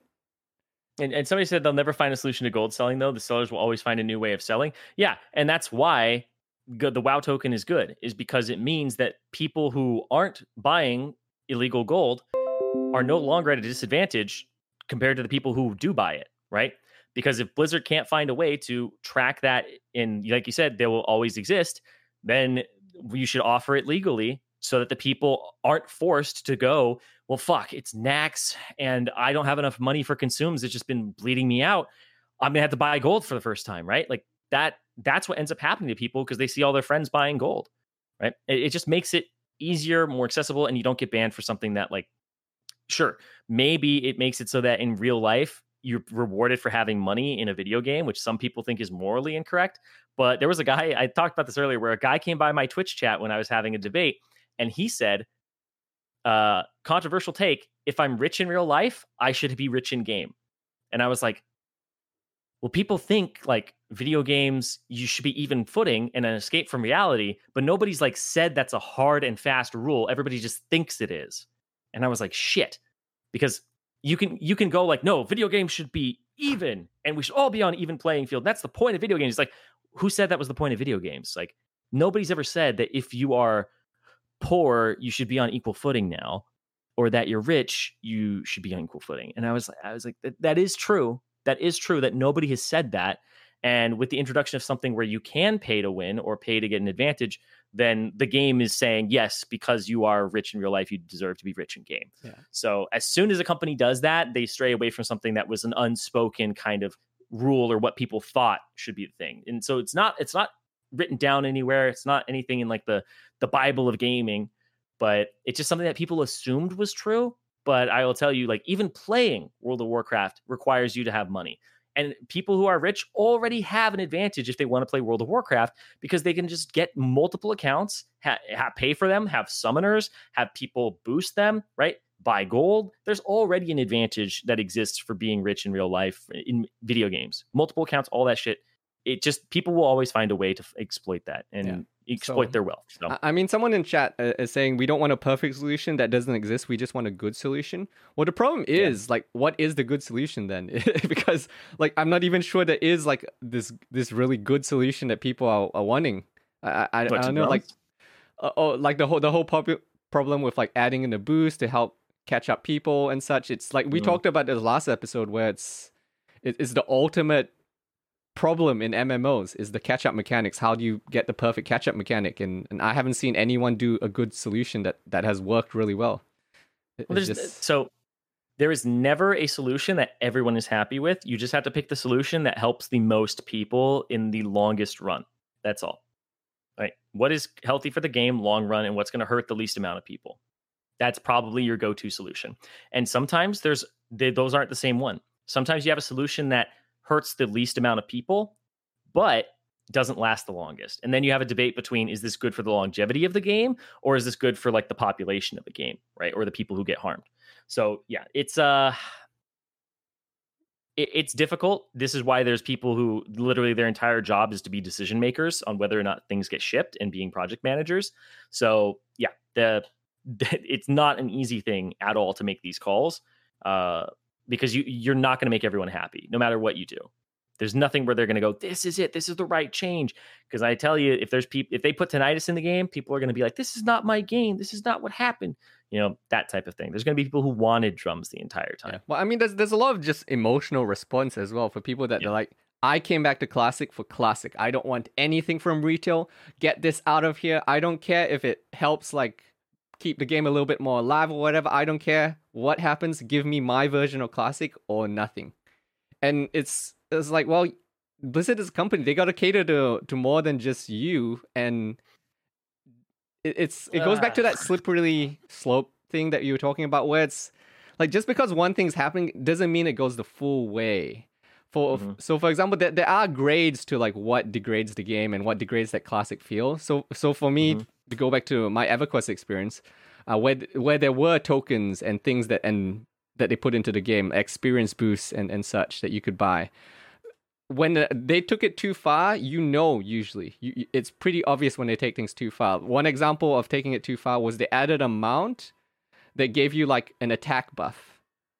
And the only way to get that attack buff was this $50 pay-to-win mount. And so all the top guilds bought this $50 mount because they needed to get that buff to get that advantage over everyone else. That's when I felt it went too far, because then you're paying for the stupid mount that you don't even want because you need it to be competitive. For me, that's where it went too far. But there's grades below that where it's like, yeah, it does help if you have money, but it's not the end of the world. It doesn't really affect me that much. It might feel a little bit bad, but it's not that bad if it means my friend Bob can catch up with the game. So I don't know. It's one of those hard things, man. It's very, very difficult. And like people, I think ultimately, like you said, people are scared that they're like, this is the classic that I played. This is going to kill the game. I think people don't really realize what killed the game, what killed World of Warcraft overall. I have my own theories about this. I may not be completely correct about it.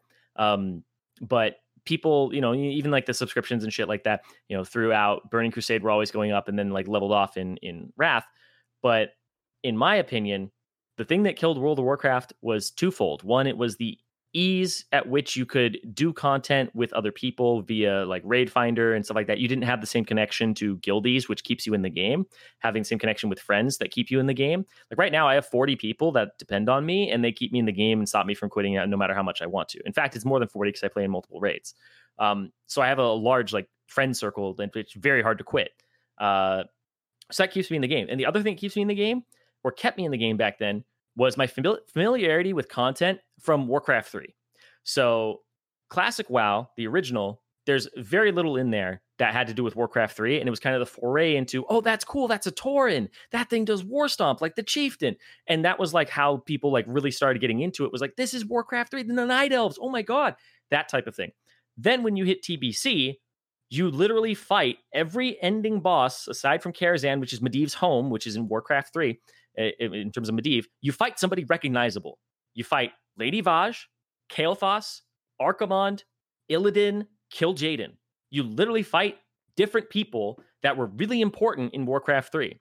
And then in Frozen Throne, or I guess in Wrath of the Lich King, Ulduar is a great instance to start it out. The middle half really sucks, and that's where you saw kind of everybody kind of quit the game, / there was more people quitting at the same rate, or same people quitting it as they were joining.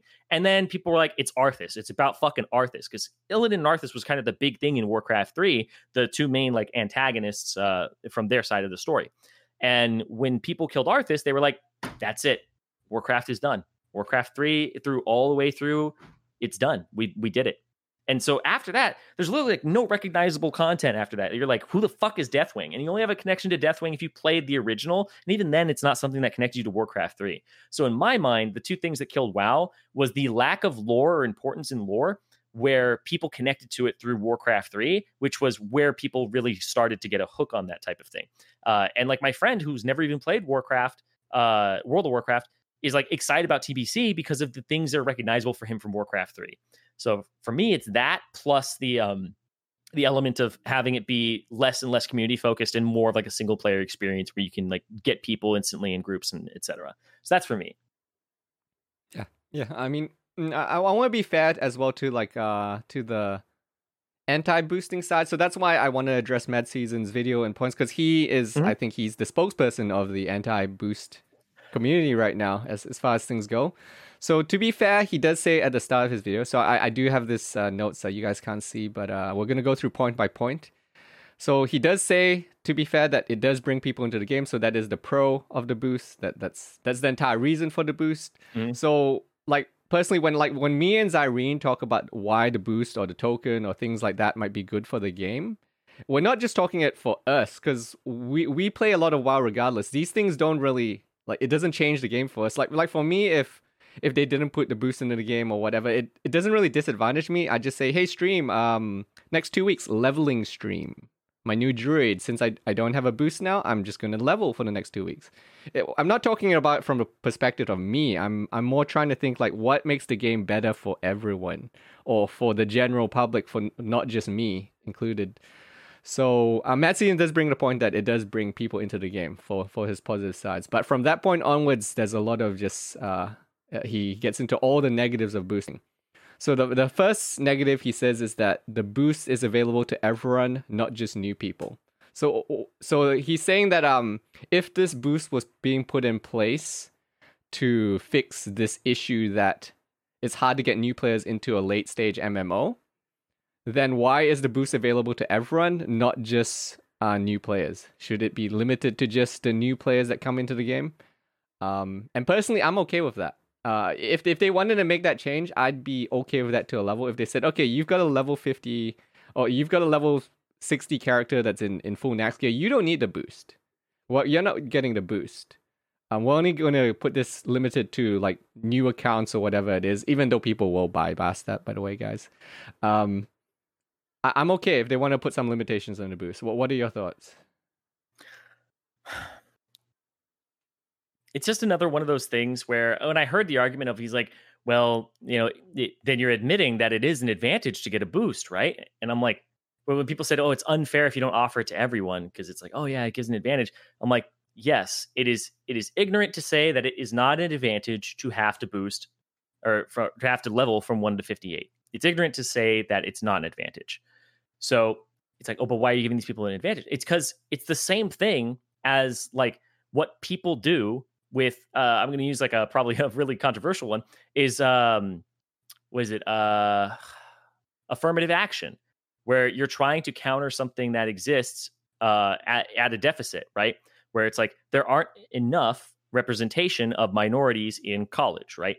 That type of thing. And it's like, okay, well, here you're giving people a boost who didn't play Classic, who aren't as fortunate as you are, to actually get them up to speed a little bit, right? So you're attacking a problem at the baseline where you're going, it's not that, this higher level thing is they aren't represented here. It's that they're less fortunate and that they haven't played this game before.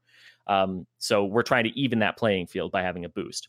Now, the fact that it's offered to everybody is just because, in my mind, I'm going, it doesn't fucking matter if it's offered to everybody or not. If it's only offered to new players, I'm just going to make another fucking account and pay for it and then get the boost. Like, so it's the same logic that I had before where I'm like, people are going to buy gold anyway, just offer it legally. People are going to buy the boost anyway, just make it easily accessible because people are just going to fucking do it. All right. I would just, I mean, sure, it's more money in Blizzard's pockets, but I would just make another account if I was like, oh, I'm going to make a druid or something and get like a professional. I just make another account. I already have 5, right? It's like, I would just make another. It's so trivial to me that you would try to block it, and it seems futile. You're right. Yeah. It seems like it's one of those things where it's like you can't block it. I'm like, you can't block it. You might as well accept it at that point. So if you're going to offer it to people, you have to offer it to everyone, or else people are just going to get around it anyway. We're not stupid. If people want something, they're going to get it. It's just like these drum changes. Oh yeah, they're 8 yards. People are still going to do it, right? It doesn't matter. So it's like at that point, I'm just like, just make it 40 yards. It doesn't matter. People are still going to use it, and now you're just making it harder. It's the same thing here. People are still going to use the 58 boost if you offer it, even if it's not offered to everybody. People are still going to do it. So just offer it to everybody. It's like, if people are still going to use drums, just make them 40-yard range, right? Oh, you actually touched on the next point. That's my logic. You actually touched on the next point as well. His next point is that it's unfair to those who leveled to 60 earlier. But like that's kind of the point. Look, guys, the game has to be healthy. It has to survive. You can't just be like, well, I did it back in my day, guys, so you guys have to suffer through the same thing, even though it's a completely different experience now for people who won't have the same, like, early stage MMO leveling is completely different from late stage MMO leveling. It's the feel, everything changes. It's not the same. I actually have a question of like, you know how in the subscriptions where it's like when it's like, okay, here comes like, the classic, and then it's like, okay, TBC is still up, and then Wrath of the Lich King levels off. What would TBC have looked like subscription-wise if they had offered a boost to players who had just come in? I imagine it would just be higher, right? Because I think the leveling is just a gatekeeping thing where it's like, if you join and your friends are 60 and going to get 70, you're still slogging through the 1 through 60 content, and you're hoping your friends re-roll a character with you, right? And there's going to be less people doing it. There's going to be less people running like DM, less people running stockades, stuff like that. So I imagine it's to kind of get past that for the first character for people, so that they're more likely to continue playing, and that it's more likely that they would be like wanting to, continue their sub, because now I can go play with a friend who just newly joins. Now, is it unfair to them? No, it's not unfair to the people who already had a 60. Those people have Nax gear, which helps them leveling. Have you seen, and hopefully this gets changed, have you seen the gear that the boosted characters on the pre-made characters on the beta have? Pretty bad. They have like literally like, it's like 5 stam gear. Like they're paper. Like if you like my friend who's playing like a Nax geared rogue, literally one shots people with like a King's Fall 1700 ambush. They're dead. They are literally just fucking dead. The pre-made characters just flop over. Like if that's the stats that they have, who was it? Some streamer was playing a prop paladin and he pulled 2 mobs and he had to lay on hands himself to kill it. I forgot who it was, but somebody had to lay on hands himself to even do 2 mobs at the same time that were level like 62 or something, or 61. So it like, yeah, there's gonna be a definitely a large advantage for the people who are who leveled up, and that's what you get, right? You get to keep your Face of Death from Nax, the shield, all the way into Kara, right? I think it's the pre-biz shield compared to everything else. Like I'm keeping my Face of Death at least from like what I have on my pre-biz sheet. So there's very few items like THC and that are things that I will keep going into Kara. And that's an advantage, right? I don't have to replace that gear. It's still strong. It's going to help me level. And yeah, I think that's the advantage you get is your leveling will be smoother, easier from 60 to 70. But this person gets a smoother experience from 1 to 58 because they didn't have to do it. So, well, yeah, I mean, yeah, MMO. Yeah, there's 2 core points here as well that that he then goes Mad Season then goes into, which are kind of like the basis of the rest of all his arguments, because he keeps referring back to these 2 core points, or for his entire video really, is that point 1 was that Classic was popular originally because of the core design philosophy of all the things that make Classic feel like Classic. That's his belief, is that Classic was popular, and that is why Classic was popular. And I don't think either of us really agree with that. I'm not sure how you feel about it, Zyrene, but I feel like we discussed this previously in last episode, is that Classic was popular because it was the first good MMO that wasn't EverQuest. EverQuest is way too hardcore for the general person to play, and WoW took it and gave it to the masses. So WoW was good because it was a fluid, good MMO that was easy to play, that looked good, it felt good to play, and also people had a fucking connection to from a lore standpoint, even just the factions of being the Horde and exploring areas that they had seen in Warcraft 3. I shit you not, having it be called World of Warcraft is fucking incredible for the game because it's built on an IP that people already loved. People would go fucking crazy over World of StarCraft back then, where they would be like, "Oh, the Protoss, the Zerg, oh, that's a Hydralisk." Like people would have gone like crazy over that shit, and then they'd be like, "Oh, what place am I visiting? Oh, this is actually Earth." And then like you visit a different place, and you're like, "Oh, this is like," like you just go insane over those types of things. And it's the same thing with like people asking for the League of Legends MMORPG. They're gonna be like, "That's Demacia, that's Noxia." Like yeah. It's recognizable places that people go, oh shit, this isn't a game that I already played and you have a connection to. So I think that's another thing about Classic that made it popular was all those places that people saw in a game, had a connection to in all the races, and then seeing it in action in an MMORPG was cool. And then TBC was cool because it had all of the villains and like characters that they had played with or against in Warcraft 3. Yeah, I think there's also an element of rose-tinted glasses when people look back at a lot of old feelings in MMOs as well, because guys, if Classic was popular because the original, like this philosophy of things being hard, things taking effort, the leveling process, if all of this was the reason and the main reason why Classic was popular, there's a lot of MMOs that have tried and failed to recreate those old experiences. A lot have tried, and they've never been able to pick up that steam again, because it is one of those things where there's a lot of people who look back at those experiences and yeah, it's a nice experience, but they don't necessarily actually play the game anymore because of those experiences. The way they experience games has changed. Like you can't go back in time and be like, let's take out all the guide knowledge out of my head, the way I play the game, how I min-max and everything. Like fundamentally people play games differently from back then. And like I think this is something you touched on last episode as well, is that that lack of knowledge, the lack of experience is really what makes an MMO an MMO, like the interaction.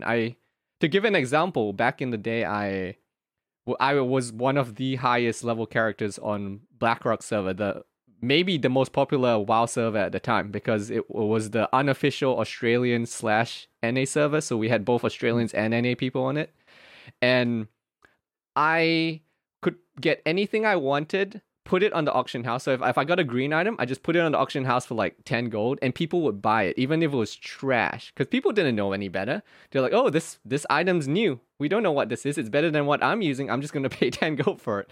So anything I got, I put on the auction house, and I was making bank from all these things. But you could never get that experience again. It's never gonna happen again, because people aren't naive like that. They're not gonna buy a 5 spirit item for 10, 15 gold off the auction house anymore.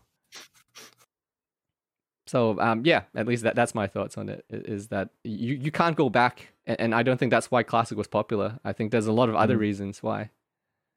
Yeah, and we're trying to, like, we're basically looking at his argument and saying that it kind of misses the point and assumes that the reason Classic was popular, or the reason Classic was Classic, or I guess Vanilla was Vanilla, and what made it that way were certain elements, and that's why we're going to disagree, is because we disagree on what the elements that made it what it was are.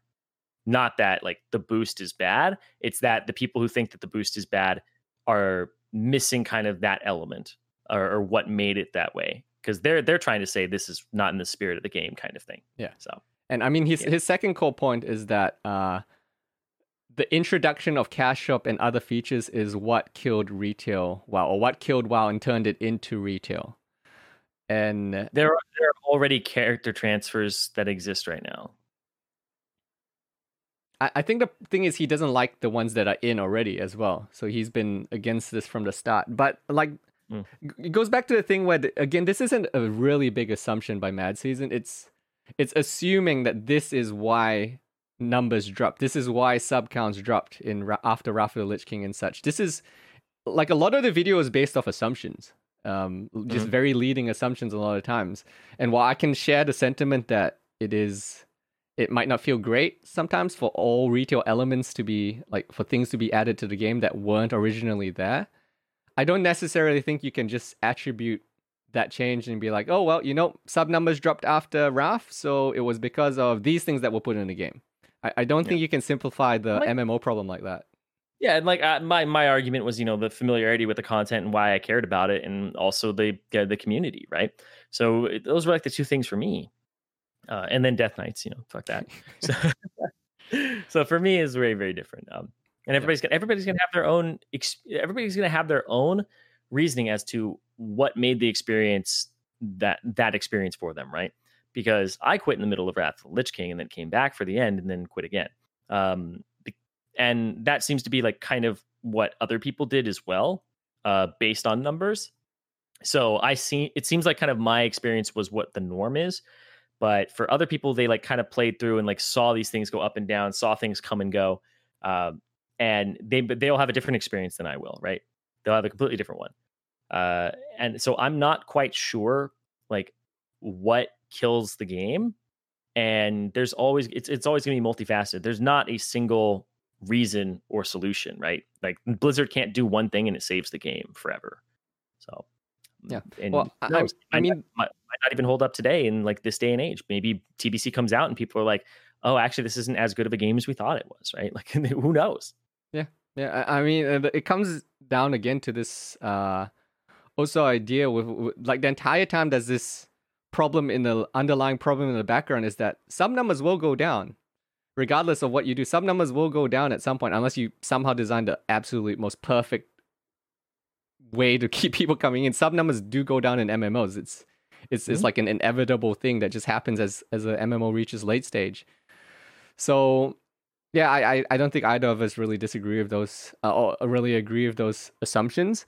But to not draw on that too much, I'll cover his other points to be fair. He did say, why is there a fee on level boosting then if it's for everyone? So I don't know how I feel about that. Wait, why is there a fee on the level boost? Do you think there should be a fee? Like No. if Blizzard, like I think I'd be okay if it was free. If they want to do a free boosting, I'd be actually okay with that. Like Yep. Yeah. Yep. Yeah, I don't think it's a reason to be against the boost, but for me, it's like, should it be free? Yeah, I think it should be free. I don't think we actually disagree with Mad Season there. We're actually fine, yeah. Like we're not like see, here's the thing. diehard supporters of the boost here. Here's the thing: is that whether I think it's free or not does not mean I am like any more against the boost. It just means I'm against the boost being paid for, right? That's all it means. So that's one of the things where I felt like that was a little superfluous for his point, because I didn't think it actually attacked any of the arguments that we have, because we're just like, yeah, it should be free. He's like, it's kind of like, well, if the boost is so like, et cetera, why do you have to pay for it? And I'm like, well, they shouldn't have to. Yeah, like I don't think either of us are hard stuck on this. Like we want to boost this way and only this way. Like I'm just thinking about the health of the game. I'm okay with some changes. I'm gonna tell you straight up. Should the boost be to 58? I think it should be to 60. Like, right? It's like, I think the boost should be free and be to 60. I think 58 is like, you still have to go through some of the content in vanilla at that point. You aren't going straight to Outlands and doing that, right? Now, maybe they think that's like good, or that maybe people boosting to 58 will have to spend some time outside the Dark Portal before they go in the Dark Portal with everybody else. So it makes release day less of a clusterfuck with all these new people, and they'll be in different areas like EPL. Who knows? But I'm just sitting here going, it should probably be to 60, because there's 60s that are struggling to kill the mobs in Outland, because the mobs in Outland are 61, 62. And if the 58 goes there, to all shit, you're going to get misses glancing, all that shit. So I don't know. Yeah. You can go to, you can go to Outlands at 58. I'm just saying it's way too fucking hard to kill shit in Outlands at 58. So it's like, it's not an enjoyable experience. So I think it should just be to 60. I think it's kind of trivial to have it go to just 58. So that's me though. Okay, so I'm gonna skip some points here because it's stuff we've already talked about. Like he says, in-game advantage for real life money. We just spent like 20 minutes probably talking about that as well. And is that wrong though? Is like the whole thing, right? Like, is it right? Is it wrong? It's we're getting that's very philosophical, I guess. I'm not sure if like sometimes some of these points felt like it was kind of like a side note on the whole boosting thing. It's not really directly related to the boosting. But essentially, you just want to like, you don't want to have that detract from his argument, so we can just say that's kind of noise for it, right? Yeah. And focus on what he's really getting at. Yeah, but I don't want to discredit him at all. Yeah, on his main point. So he also gets into the slippery slope of more cash up items, and again, that's another point he's bringing up. He brings up the slippery slope and then says it's a fallacy, but then says it's also correct. So I'm not sure about that one. That felt a little bit weird. That's the So the slippery slope is a logical fallacy, but there's also the fallacy, which is just because something is a logical fallacy does not make it necessarily discredited. So if I use the slippery slope fallacy, just because it's a fallacy doesn't mean that my argument's wrong. So that's the fallacy. So yeah, in that sense, he is right, because from like I talked about earlier, from a psychological standpoint, once you say yes to something, people are more likely to say yes to more requests in the future, right? So it is to some degree true. The degree at which it is true, and that's the whole idea, is the slippery slope as opposed to like just a slope. Because it's a saying that like one thing is going to lead to another, which is going to lead to another, instead of something gradually might change into something else, and maybe they push for something more. It's the slippery slope is the whole idea of it's gonna fall fast kind of thing. It's gonna go from like 0 to 60, and then it's always gonna end up at 60. Yeah, exactly, right. You don't know. The thing is it going to potentially result in more cash shop stuff? Absolutely, it probably will. Like I don't think that it won't.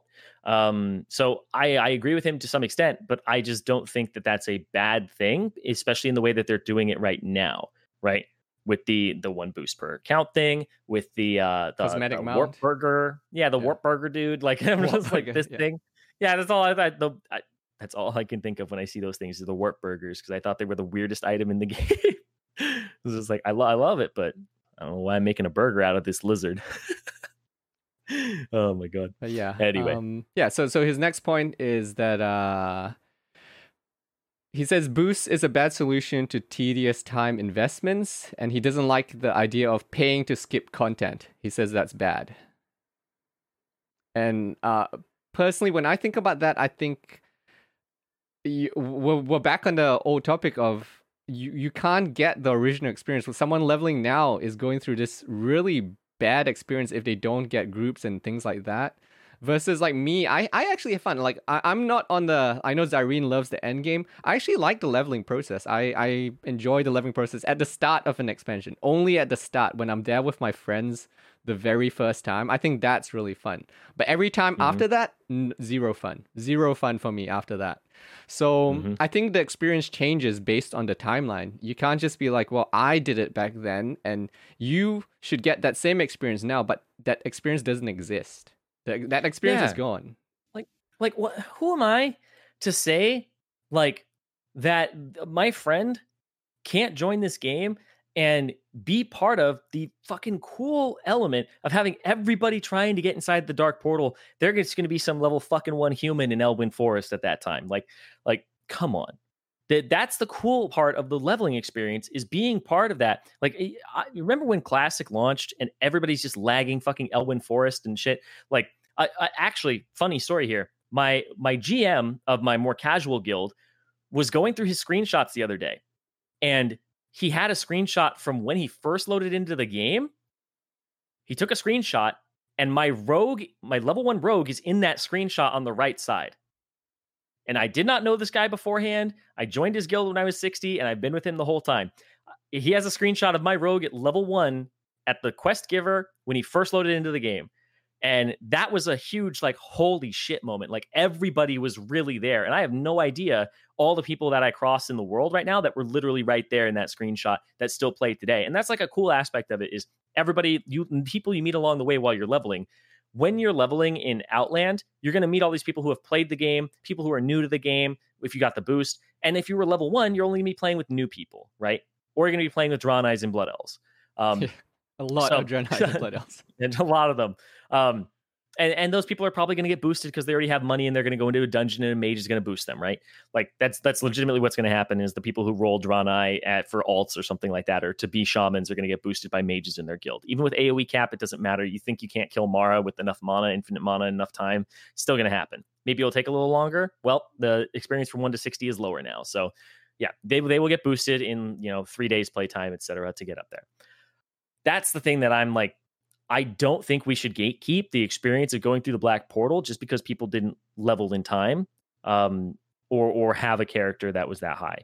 I think that the experience of starting the MMORPG together is one of the best parts about it. And I very fondly remember DCing from the server and waiting 6 hours to get back in. So these are things that will always stick with me, is that type of thing. But yeah, on a more serious note for that, I definitely think that I don't want to, like, I want to have everybody, I want to offer everybody the same experience that I'm able to be offered right now with that, because that's the part of the game that I think is really enjoyable. So that's why I think it should be free. That's why I think the level boost should be free, and shouldn't be gate kept there, which, the current one isn't exactly how I want it. But yeah, I'd want everybody to have the opportunity to experience that, and not just be like fucking in Elwyn Forest or killing Hogger while everyone else is, doing Hellfire Ramparts. Yeah, well, I mean, he does bring up the leveling process in his next few points. I can kind of condense it into one point, which he doesn't want leveling to disappear, and the boost causes dead zones, and he feels like leveling is a big part of the game, and by putting in the boost, they've skipped that whole part of the game that he feels is crucial to the classic experience. But for me, man, that leveling process, like I said, it changed. Like, they're not getting my leveling process where I had fun with loads of people, groups everywhere. All my friends were around the same level and such. Yeah. They're getting like this completely different process, which honestly, I feel kind of sucks for the new player to go through these dead zones. Like, I feel like forcing someone to go through old content that sucks just so that you can say, well, now you've slugged it through, now you get your reward.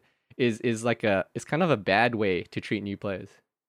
Yeah, and I'm gonna be honest, like the way the argument that I would have against boosting, like the getting the level 58 boost, the argument that I would have is me, Zyrene, the player, and I'm never going to level a character from 1 to 58 ever again unless I'm leveling a paladin on Horde or a shaman on Alliance. I'm never going to do that. If I want to change classes, I'm going to make a new account, get boosted to 58, and go. That's actually what I will just do. I would pay $60 to not have to do the 1 to 58. It's going to what, it's 2,000 gold or something like that currently to get all the way to 58. So it really is something that I would just be like, you know what, don't want to do the time investment right now. I'm currently like having a mage boosted in Mara, and I'm like, nah, I'd rather just pay $60 and just get boosted and have a new account. So that's the argument I would see against it. Is it just going to make it so that people who have money will be able to have easy access to alts, which I can see that being an argument, but it's like people are going to get boosted anyway. It just makes it take less time because that's the way the game is now, right? Like if you want your old, fresh, classic experience, then he's going to be against dungeon boosting too with mages, right? So yeah. I mean, he does bring up points where he'll admit that the problem is fixed with the mages, or the problem exists with mage boosting already. But then he doesn't. There's no solution. You know, he brings up that mage boosting is also bad. Doesn't mean that we should have boosts as well. But but there has to be some solution there. You can't just be saying like, well, they're both bad, so all bad. There has to be some sort of like, what's the counterpoint then? Like, but what's here's the solution? problem. Here's the problem: is there is no solution. Because if you have a solution, you're ruining the game the way it was back then, right? That's the thing, is like it's hypocritical where you're like, this isn't what the game was like back then. This is wrong. We should change it. But then if you're changing it, it's not the game that you had back then. This is literally the game you had back then. People just play it different, right? That's the thing. Is it the people are what changed? It's not the fucking game. They're using the game in a smarter, more intelligent way. And then that's it. Like if you change the game and you try to stop those players from doing the smarter, more intelligent thing, then you are changing the game at a fundamental level and potentially ruining what made the game the game. But people are just playing it a different way. So yeah, mage boosting didn't exist back then, but we weren't smart enough to do it. Was the whole point, right? That's why that exists. So that I honestly am like, they're saying there is no solution because you're going, this isn't what I had back then. It's like, it is, but it's just people are using it different. So if you're using the argument of this isn't the game, that's not right because it is the game. If you're using this isn't the experience, then yeah, it's not the experience, but that's the player, not the game, right? Hate the player, not the game. Yeah. Well, I mean, the one argument I do kind of agree with him a little bit is that it does amplify bot issues. It is true it will amplify bot issues if they put this boost in. So that's one point that he does touch on, which is that if you put in the boost, people are just going to boost straight past. No one's going to catch all the bots who are going through and botting their way through the game. But I almost feel like that's a whole nother issue that Blizzard needs to address. And that's what the 2 months are for. No, I'm just kidding. But I mean, if that's a whole different issue. Is like Blizzard just needs better bot detection in general. Yeah, straight up. They just need to do something else about the bots. It's not. I feel like, yeah, like you said, it's a whole separate issue there with the whole bot problem and such. I don't think it's something that nullifies the benefits of the boost just because it makes the bot issue worse. I think that just means they need to fix the bot issue. Don't bots just level together anyway right now? I'm not sure. I thought they get boosted. I thought they boost a lot of bots. Yeah, I was like, how does a bot get to 60 right now, guys? Because I'm pretty sure they level in the open world as like a fucking group, and there's all these like priests and mages that are just like holy novaing and arcane explosioning together, and they just run a script, like they boost themselves, kind of thing. So, and hunters too. Hunters are the big ones, actually. Hunters, when I see them solo, it's a hunter. When I see them in groups, it's like priests, holy novaing, and mages. That's when like people are boosting like a ton of characters at once. But you ever go to like Feralis? There's like a hunter that you can tell it's a bot because his like pig is like doing something, and then you go to his dead zone and he'll like he doesn't know what to do. He just stands there, kind of thing. You can just totally mess with those bots or tag mobs and shit like that. And they just like they'll keyboard turn and shit. They're like very clearly bots. So yeah, hunters do that. But this isn't going to stop them. It just takes them a little bit more time in their day. It just takes more hours to get up there. Yeah. So, I mean, his next point that he comes up with next is that casuals don't stick around, so you shouldn't cater and help casuals at all. Honestly, to me, I see that kind of... I don't like that argument because When I think of World of Warcraft, I understand that, look, my friend, like a certain percent of the population are casual. They're not gonna experience the full of everything that World of Warcraft offers. They're not gonna be in the sweaty radius. They're not gonna stick around for the long, super, super long term. But I feel like the casuals add to the vibrancy of the game as well. You can't just have... The game just isn't about just solely the hardcores.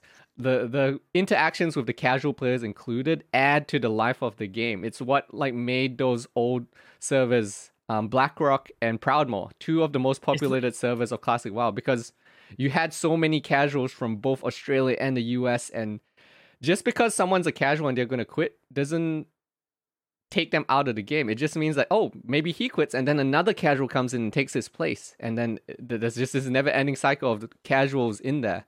I don't think you can just dismiss casuals just because they quit and they don't play the game as much as you do. Well, like that, here's the thing is, I don't like that argument because I don't think that it's really that valid, and I think it's a little more elitist than I would expect Mad Season to be, because this is like the casual player, you're making them a force of nature where you're saying they're going to quit anyway. That doesn't give the casual player, this gives more casual players a chance to fall in love with the game and become more hardcore players, or find the aspects of it that we enjoy, right, in TBC, and fall in love with that. I think this is, and like appealing to the casual player, I don't see that as a problem. As a hardcore player myself, as a super hardcore player myself, competitive and hardcore, like spend a lot of time and at a high level, I don't see this as a problem. And I don't see how this is, because catering to a casual player does not mean you are actively hurting hardcore players. This does not hurt me in any way, shape, or form, right? Appealing to a casual player here does not hurt me in any way, shape, or form. Now, when you introduce something like Raid Finder or look at LFG, that's what hurts the hardcore player, because they have less of a feeling of community, because there's more people who are, using these things, etc., and you don't have to become like a big part of something. So yeah, it makes it so that the hardcore players, that does hurt them in some way, shape, or form. Whereas here, I don't feel like this hurts me at all in any way. And in fact, only stands to potentially have more people convert to being hardcore players. Yeah. I mean, I totally agree. He does go on to say that the level boost hastens reaching the end game, and that means people will run out of content quicker if they take the boost. But okay, so am I going to run out of content going from 60 to 70 right now? See, that's why I don't understand. It's like you're gonna reach the end game eventually, and it's kind of like it doesn't stick with the previous argument as well, because if you say like the casuals are gonna quit anyway, then what's the hurt in letting them experience the end game content before they quit then? If the boost is for the casuals, like what hurt? Why do we have to gatekeep this end game content from them then if they're not gonna reach it as you say? So you're saying that they're gonna spend 2 months on the game instead of 1 month on the game. So if we boost them, they'll only stay a month, and they'll stay for 2 months if we don't boost them. That just doesn't make sense to me, where you're going to run out of content eventually, right? Like, if you get through the content quicker, then okay. Like, so what's the solution here? Everybody starts at level 1 again? Like everybody starts at level 1? There's no transfer over of characters or something? What's the fucking solution? I don't think there's really anything that makes me feel like comfortable with that logic, where I can feel like that's the right path. So yeah, I just don't like the idea of the gatekeeping there, even as like a hardcore player. So because the content is the thing that I play over and over and over again and over and over and over and over and over again every time a week, right? 5 times a week for like months at this point. And that's the stuff that I love. If I had to level again normally, I probably wouldn't level another character, and then I would have less access to the content every week that I go through again. So the fact that I have a lot of characters and I have used like mages to be boosted and stuff like that actually helps me as a hardcore player play the game more. And even as like a casual player would help me play the game more. Well, I mean, the interesting thing is, even as a hardcore player who, my living is like playing WoW all the time, and I actually don't play with my guildies on Whitemane as much as they would like, because I don't have a second character. So like for me, my second character is on a different server, so I don't play with them when I'm raid logged and things like that. And it comes back down to like the old argument people used to have with the dual spec, where they're like, well, if we can't have dual spec, it's needed because people have to go and farm that gold to get the dual to go respec and such. Whereas the reality is people just end up saying, well, I don't want to farm that gold, I'm just going to log off, and they're just not going to play the game. So I feel like if I had boost earlier, actually, I would have just made that second character and played with my friends on Whitemane more, because the alternative was level yet another out, which I didn't want to do on Whitemane. And so it actually just led to me playing WoW less with them than they would have liked. Although, guys, hot tip, if you want to avoid MC splits, just don't have a second character, and then they can't force you to go back to do MC splits. Oh, no. Okay, but okay, so his next point is that forcing people through the grind attaches them to the character more, which means they're more likely to stick around if you force them to level from 1 to 60 to 70 and so on. But I feel like it almost contradicts the previous point, because you already said that the casuals don't stick around. Then you can't then say that you're going to now force them to do this thing that they're not going to stick around for. It feels like it counters the other point that you made previously. Okay, so connection to my character does not exist solely within myself to my character. I'm not that type of person. I don't go, this character is special to me because X, Y, and Z from leveling. What makes me connect to my character is the things I do when there's other people around. Did I save a group with Distract on my rogue? Do I feel good about that moment? Do I feel good about like kicking something? Do I feel good about like PvPing, right? It's my interactions with other players in an MMORPG that makes me feel connected to a character. That's what it is. And if you don't allow people to boost, they're not going to have that same opportunity in Hellfire Ramparts to be silly, wipe a group, save a group, etc. Right? That's what for me connects me to my character, is my usefulness in a group, or my usefulness to other players, right? It is solely based on that. I don't have a connection to it in like a single player way. That's why I don't play a lot of single player games anymore, right? I know some people would be like, they played in like Diablo 2 and this is their character that they really like. They built it this way. It's their Frost Orb Sork, right? And for me, it's not the abilities that I use. It's the way that I interact with other people, and that makes the character mine, right? So the fact that I play 4 characters in raids right now, and soon to be 5, it's just the way that I interact with people and my usefulness and how I like to go about things, right? Like my identity is I'm the person who battle shouts my tank, I demo shout every mob, and I'm still off tank 1, right? And I still take pride in that, because I don't see a lot of other OT1s doing demo shout, battle shout for their group, keeping it up on their main tank so they don't have to do it, and being one of the top sunderers, and being somebody who is keeping aggro on their mob, and being off tank 1, not off tank 2. So it's things like that that's like the way I play my character is something that makes me feel connected to it. So that's kind of the thing for me. I don't feel like if I played my character in a single player game, I'd have more of a connection to it.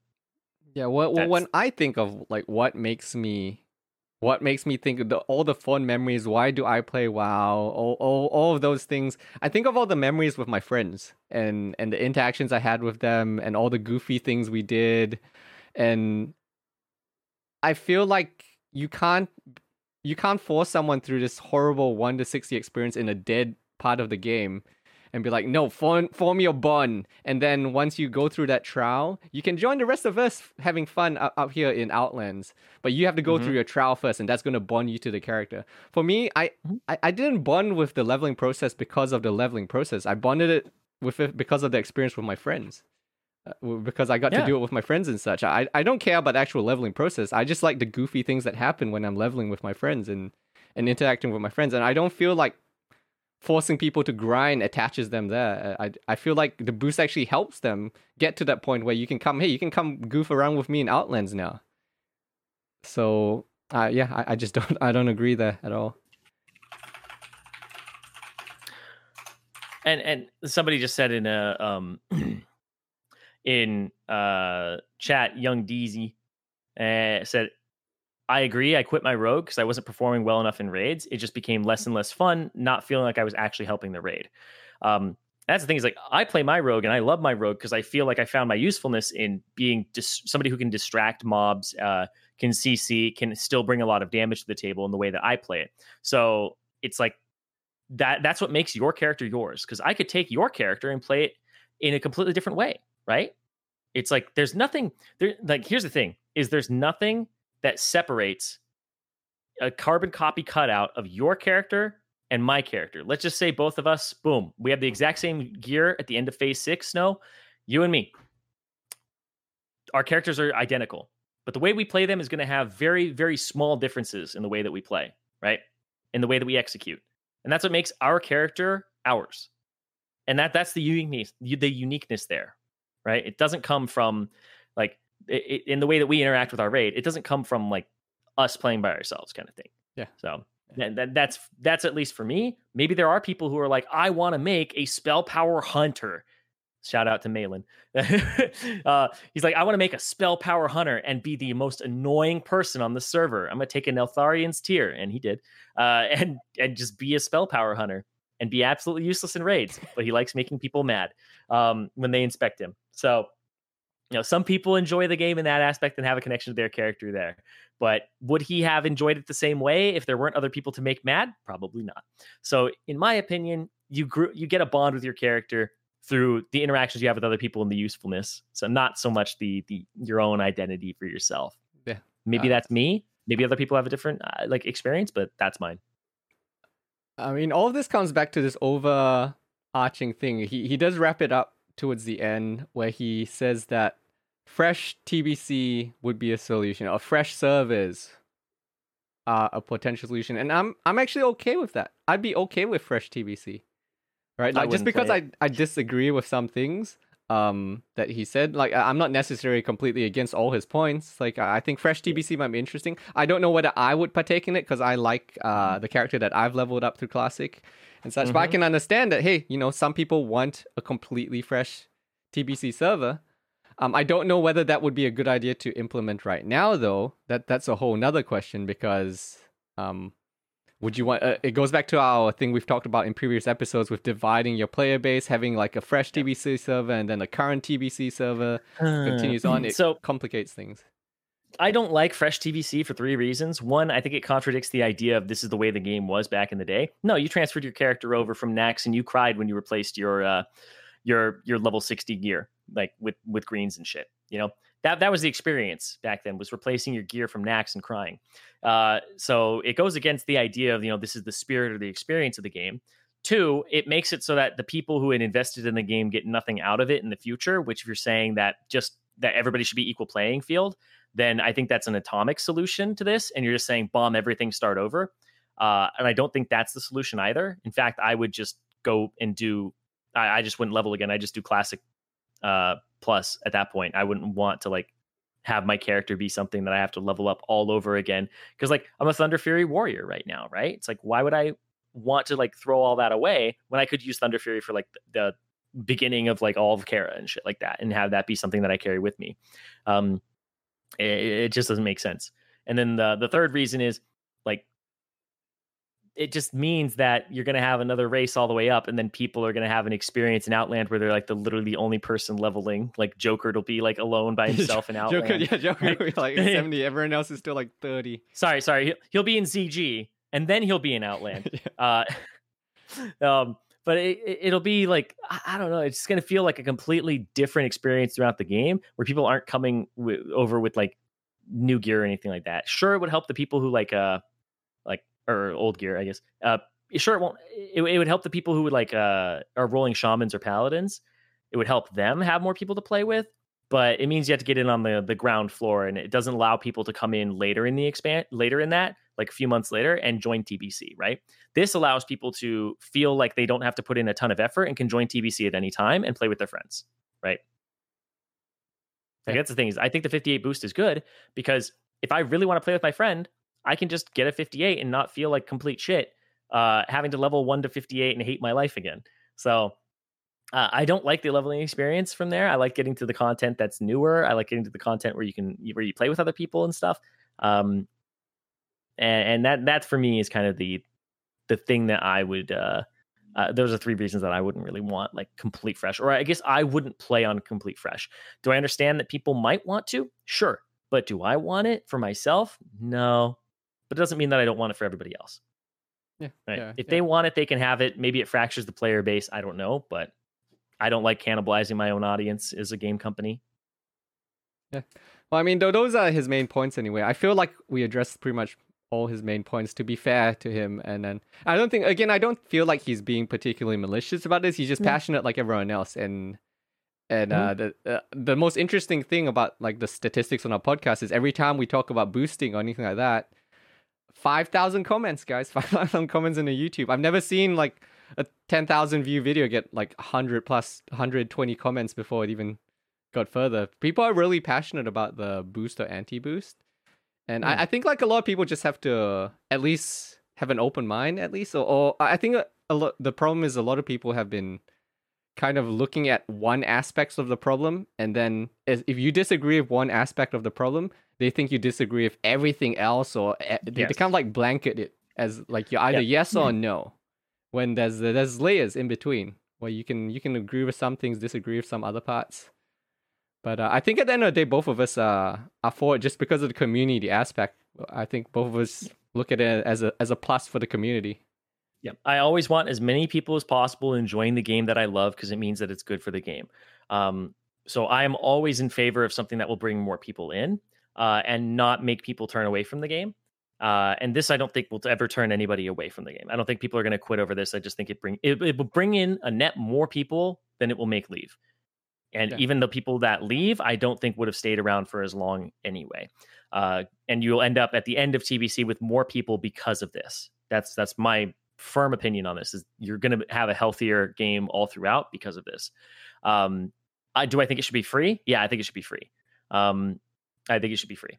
So do I agree with him on that? Yeah, doesn't mean it completely dismantles the argument kind of thing. So I think the state should be boost is free, should be to anywhere from 58 to 60. Like depending on how hard it is to level. Some people were saying you can go to Outland at 58 and it's easy, but I don't remember it being easy then. In fact, at 60 right now, it seems pretty hard. I think they like changed it near Wrath to be easier, but so anywhere from there, depending on what is, should be free, and I don't think it's going to harm the game. So that's my stance on it.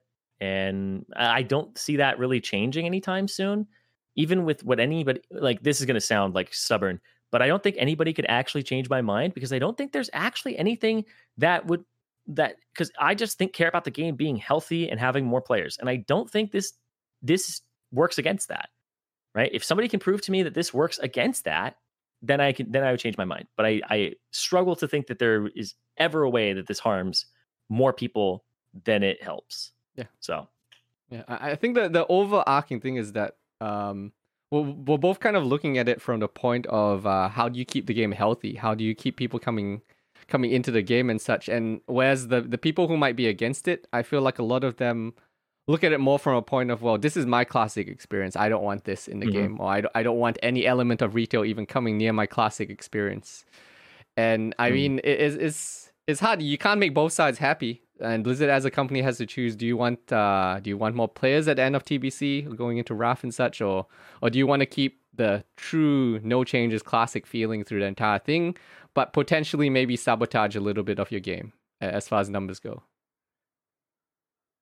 But I don't think either of us has like a perfect solution or anything. It's just a solution, and it's a decent enough solution, I think, for now. But I think that's about all I can say on that. Yeah, same. Yeah. Otherwise, I thought it was like to give Mad Season credit. I thought it was like a well done video, and the duration is still. For a 1 hour video, it was very, very well put together. Yeah, it's very well put together, and the fact that it's edited all throughout, like, big shout out to that. So, I think his arguments, some of them are good, and I think some of them hit like an aspect of why you could be anti-boosting. But for the reality of the situation, I think that it does more harm than it does good, and it gatekeeps, and that's something that I'm not really against. Because here's the thing. Snow. This will blow your mind for a second. This will blow your mind. If I'm a new player and I want to level from 1 to 60, I can. I can make a character and not boost it. So I could still do that and have that experience. So if I'm somebody who invests and really wants that experience, I can have it. I mean, the interesting thing, people are doing that. I have seen there's been groups of people who have made Discords, and they've gone through, they're like, we're gonna get the classic experience before TBC launches, and they have like these whole leveling communities who have grouped up and they're going through the classic experience. I think that's cool, and they can do that if they want. Yeah, my friend is doing that. She's got like a group of like 4 people on Fairlina. I didn't realize that she was on the same server as me, and I was like, oh hey, what the fuck? And then she's like, yeah, I'm just gonna level like a snail's pace, and they are leveling the least efficient I've ever seen in my entire life. They only play when they're together. It's all 5 of them, and they've been playing for a month, and they're level 30.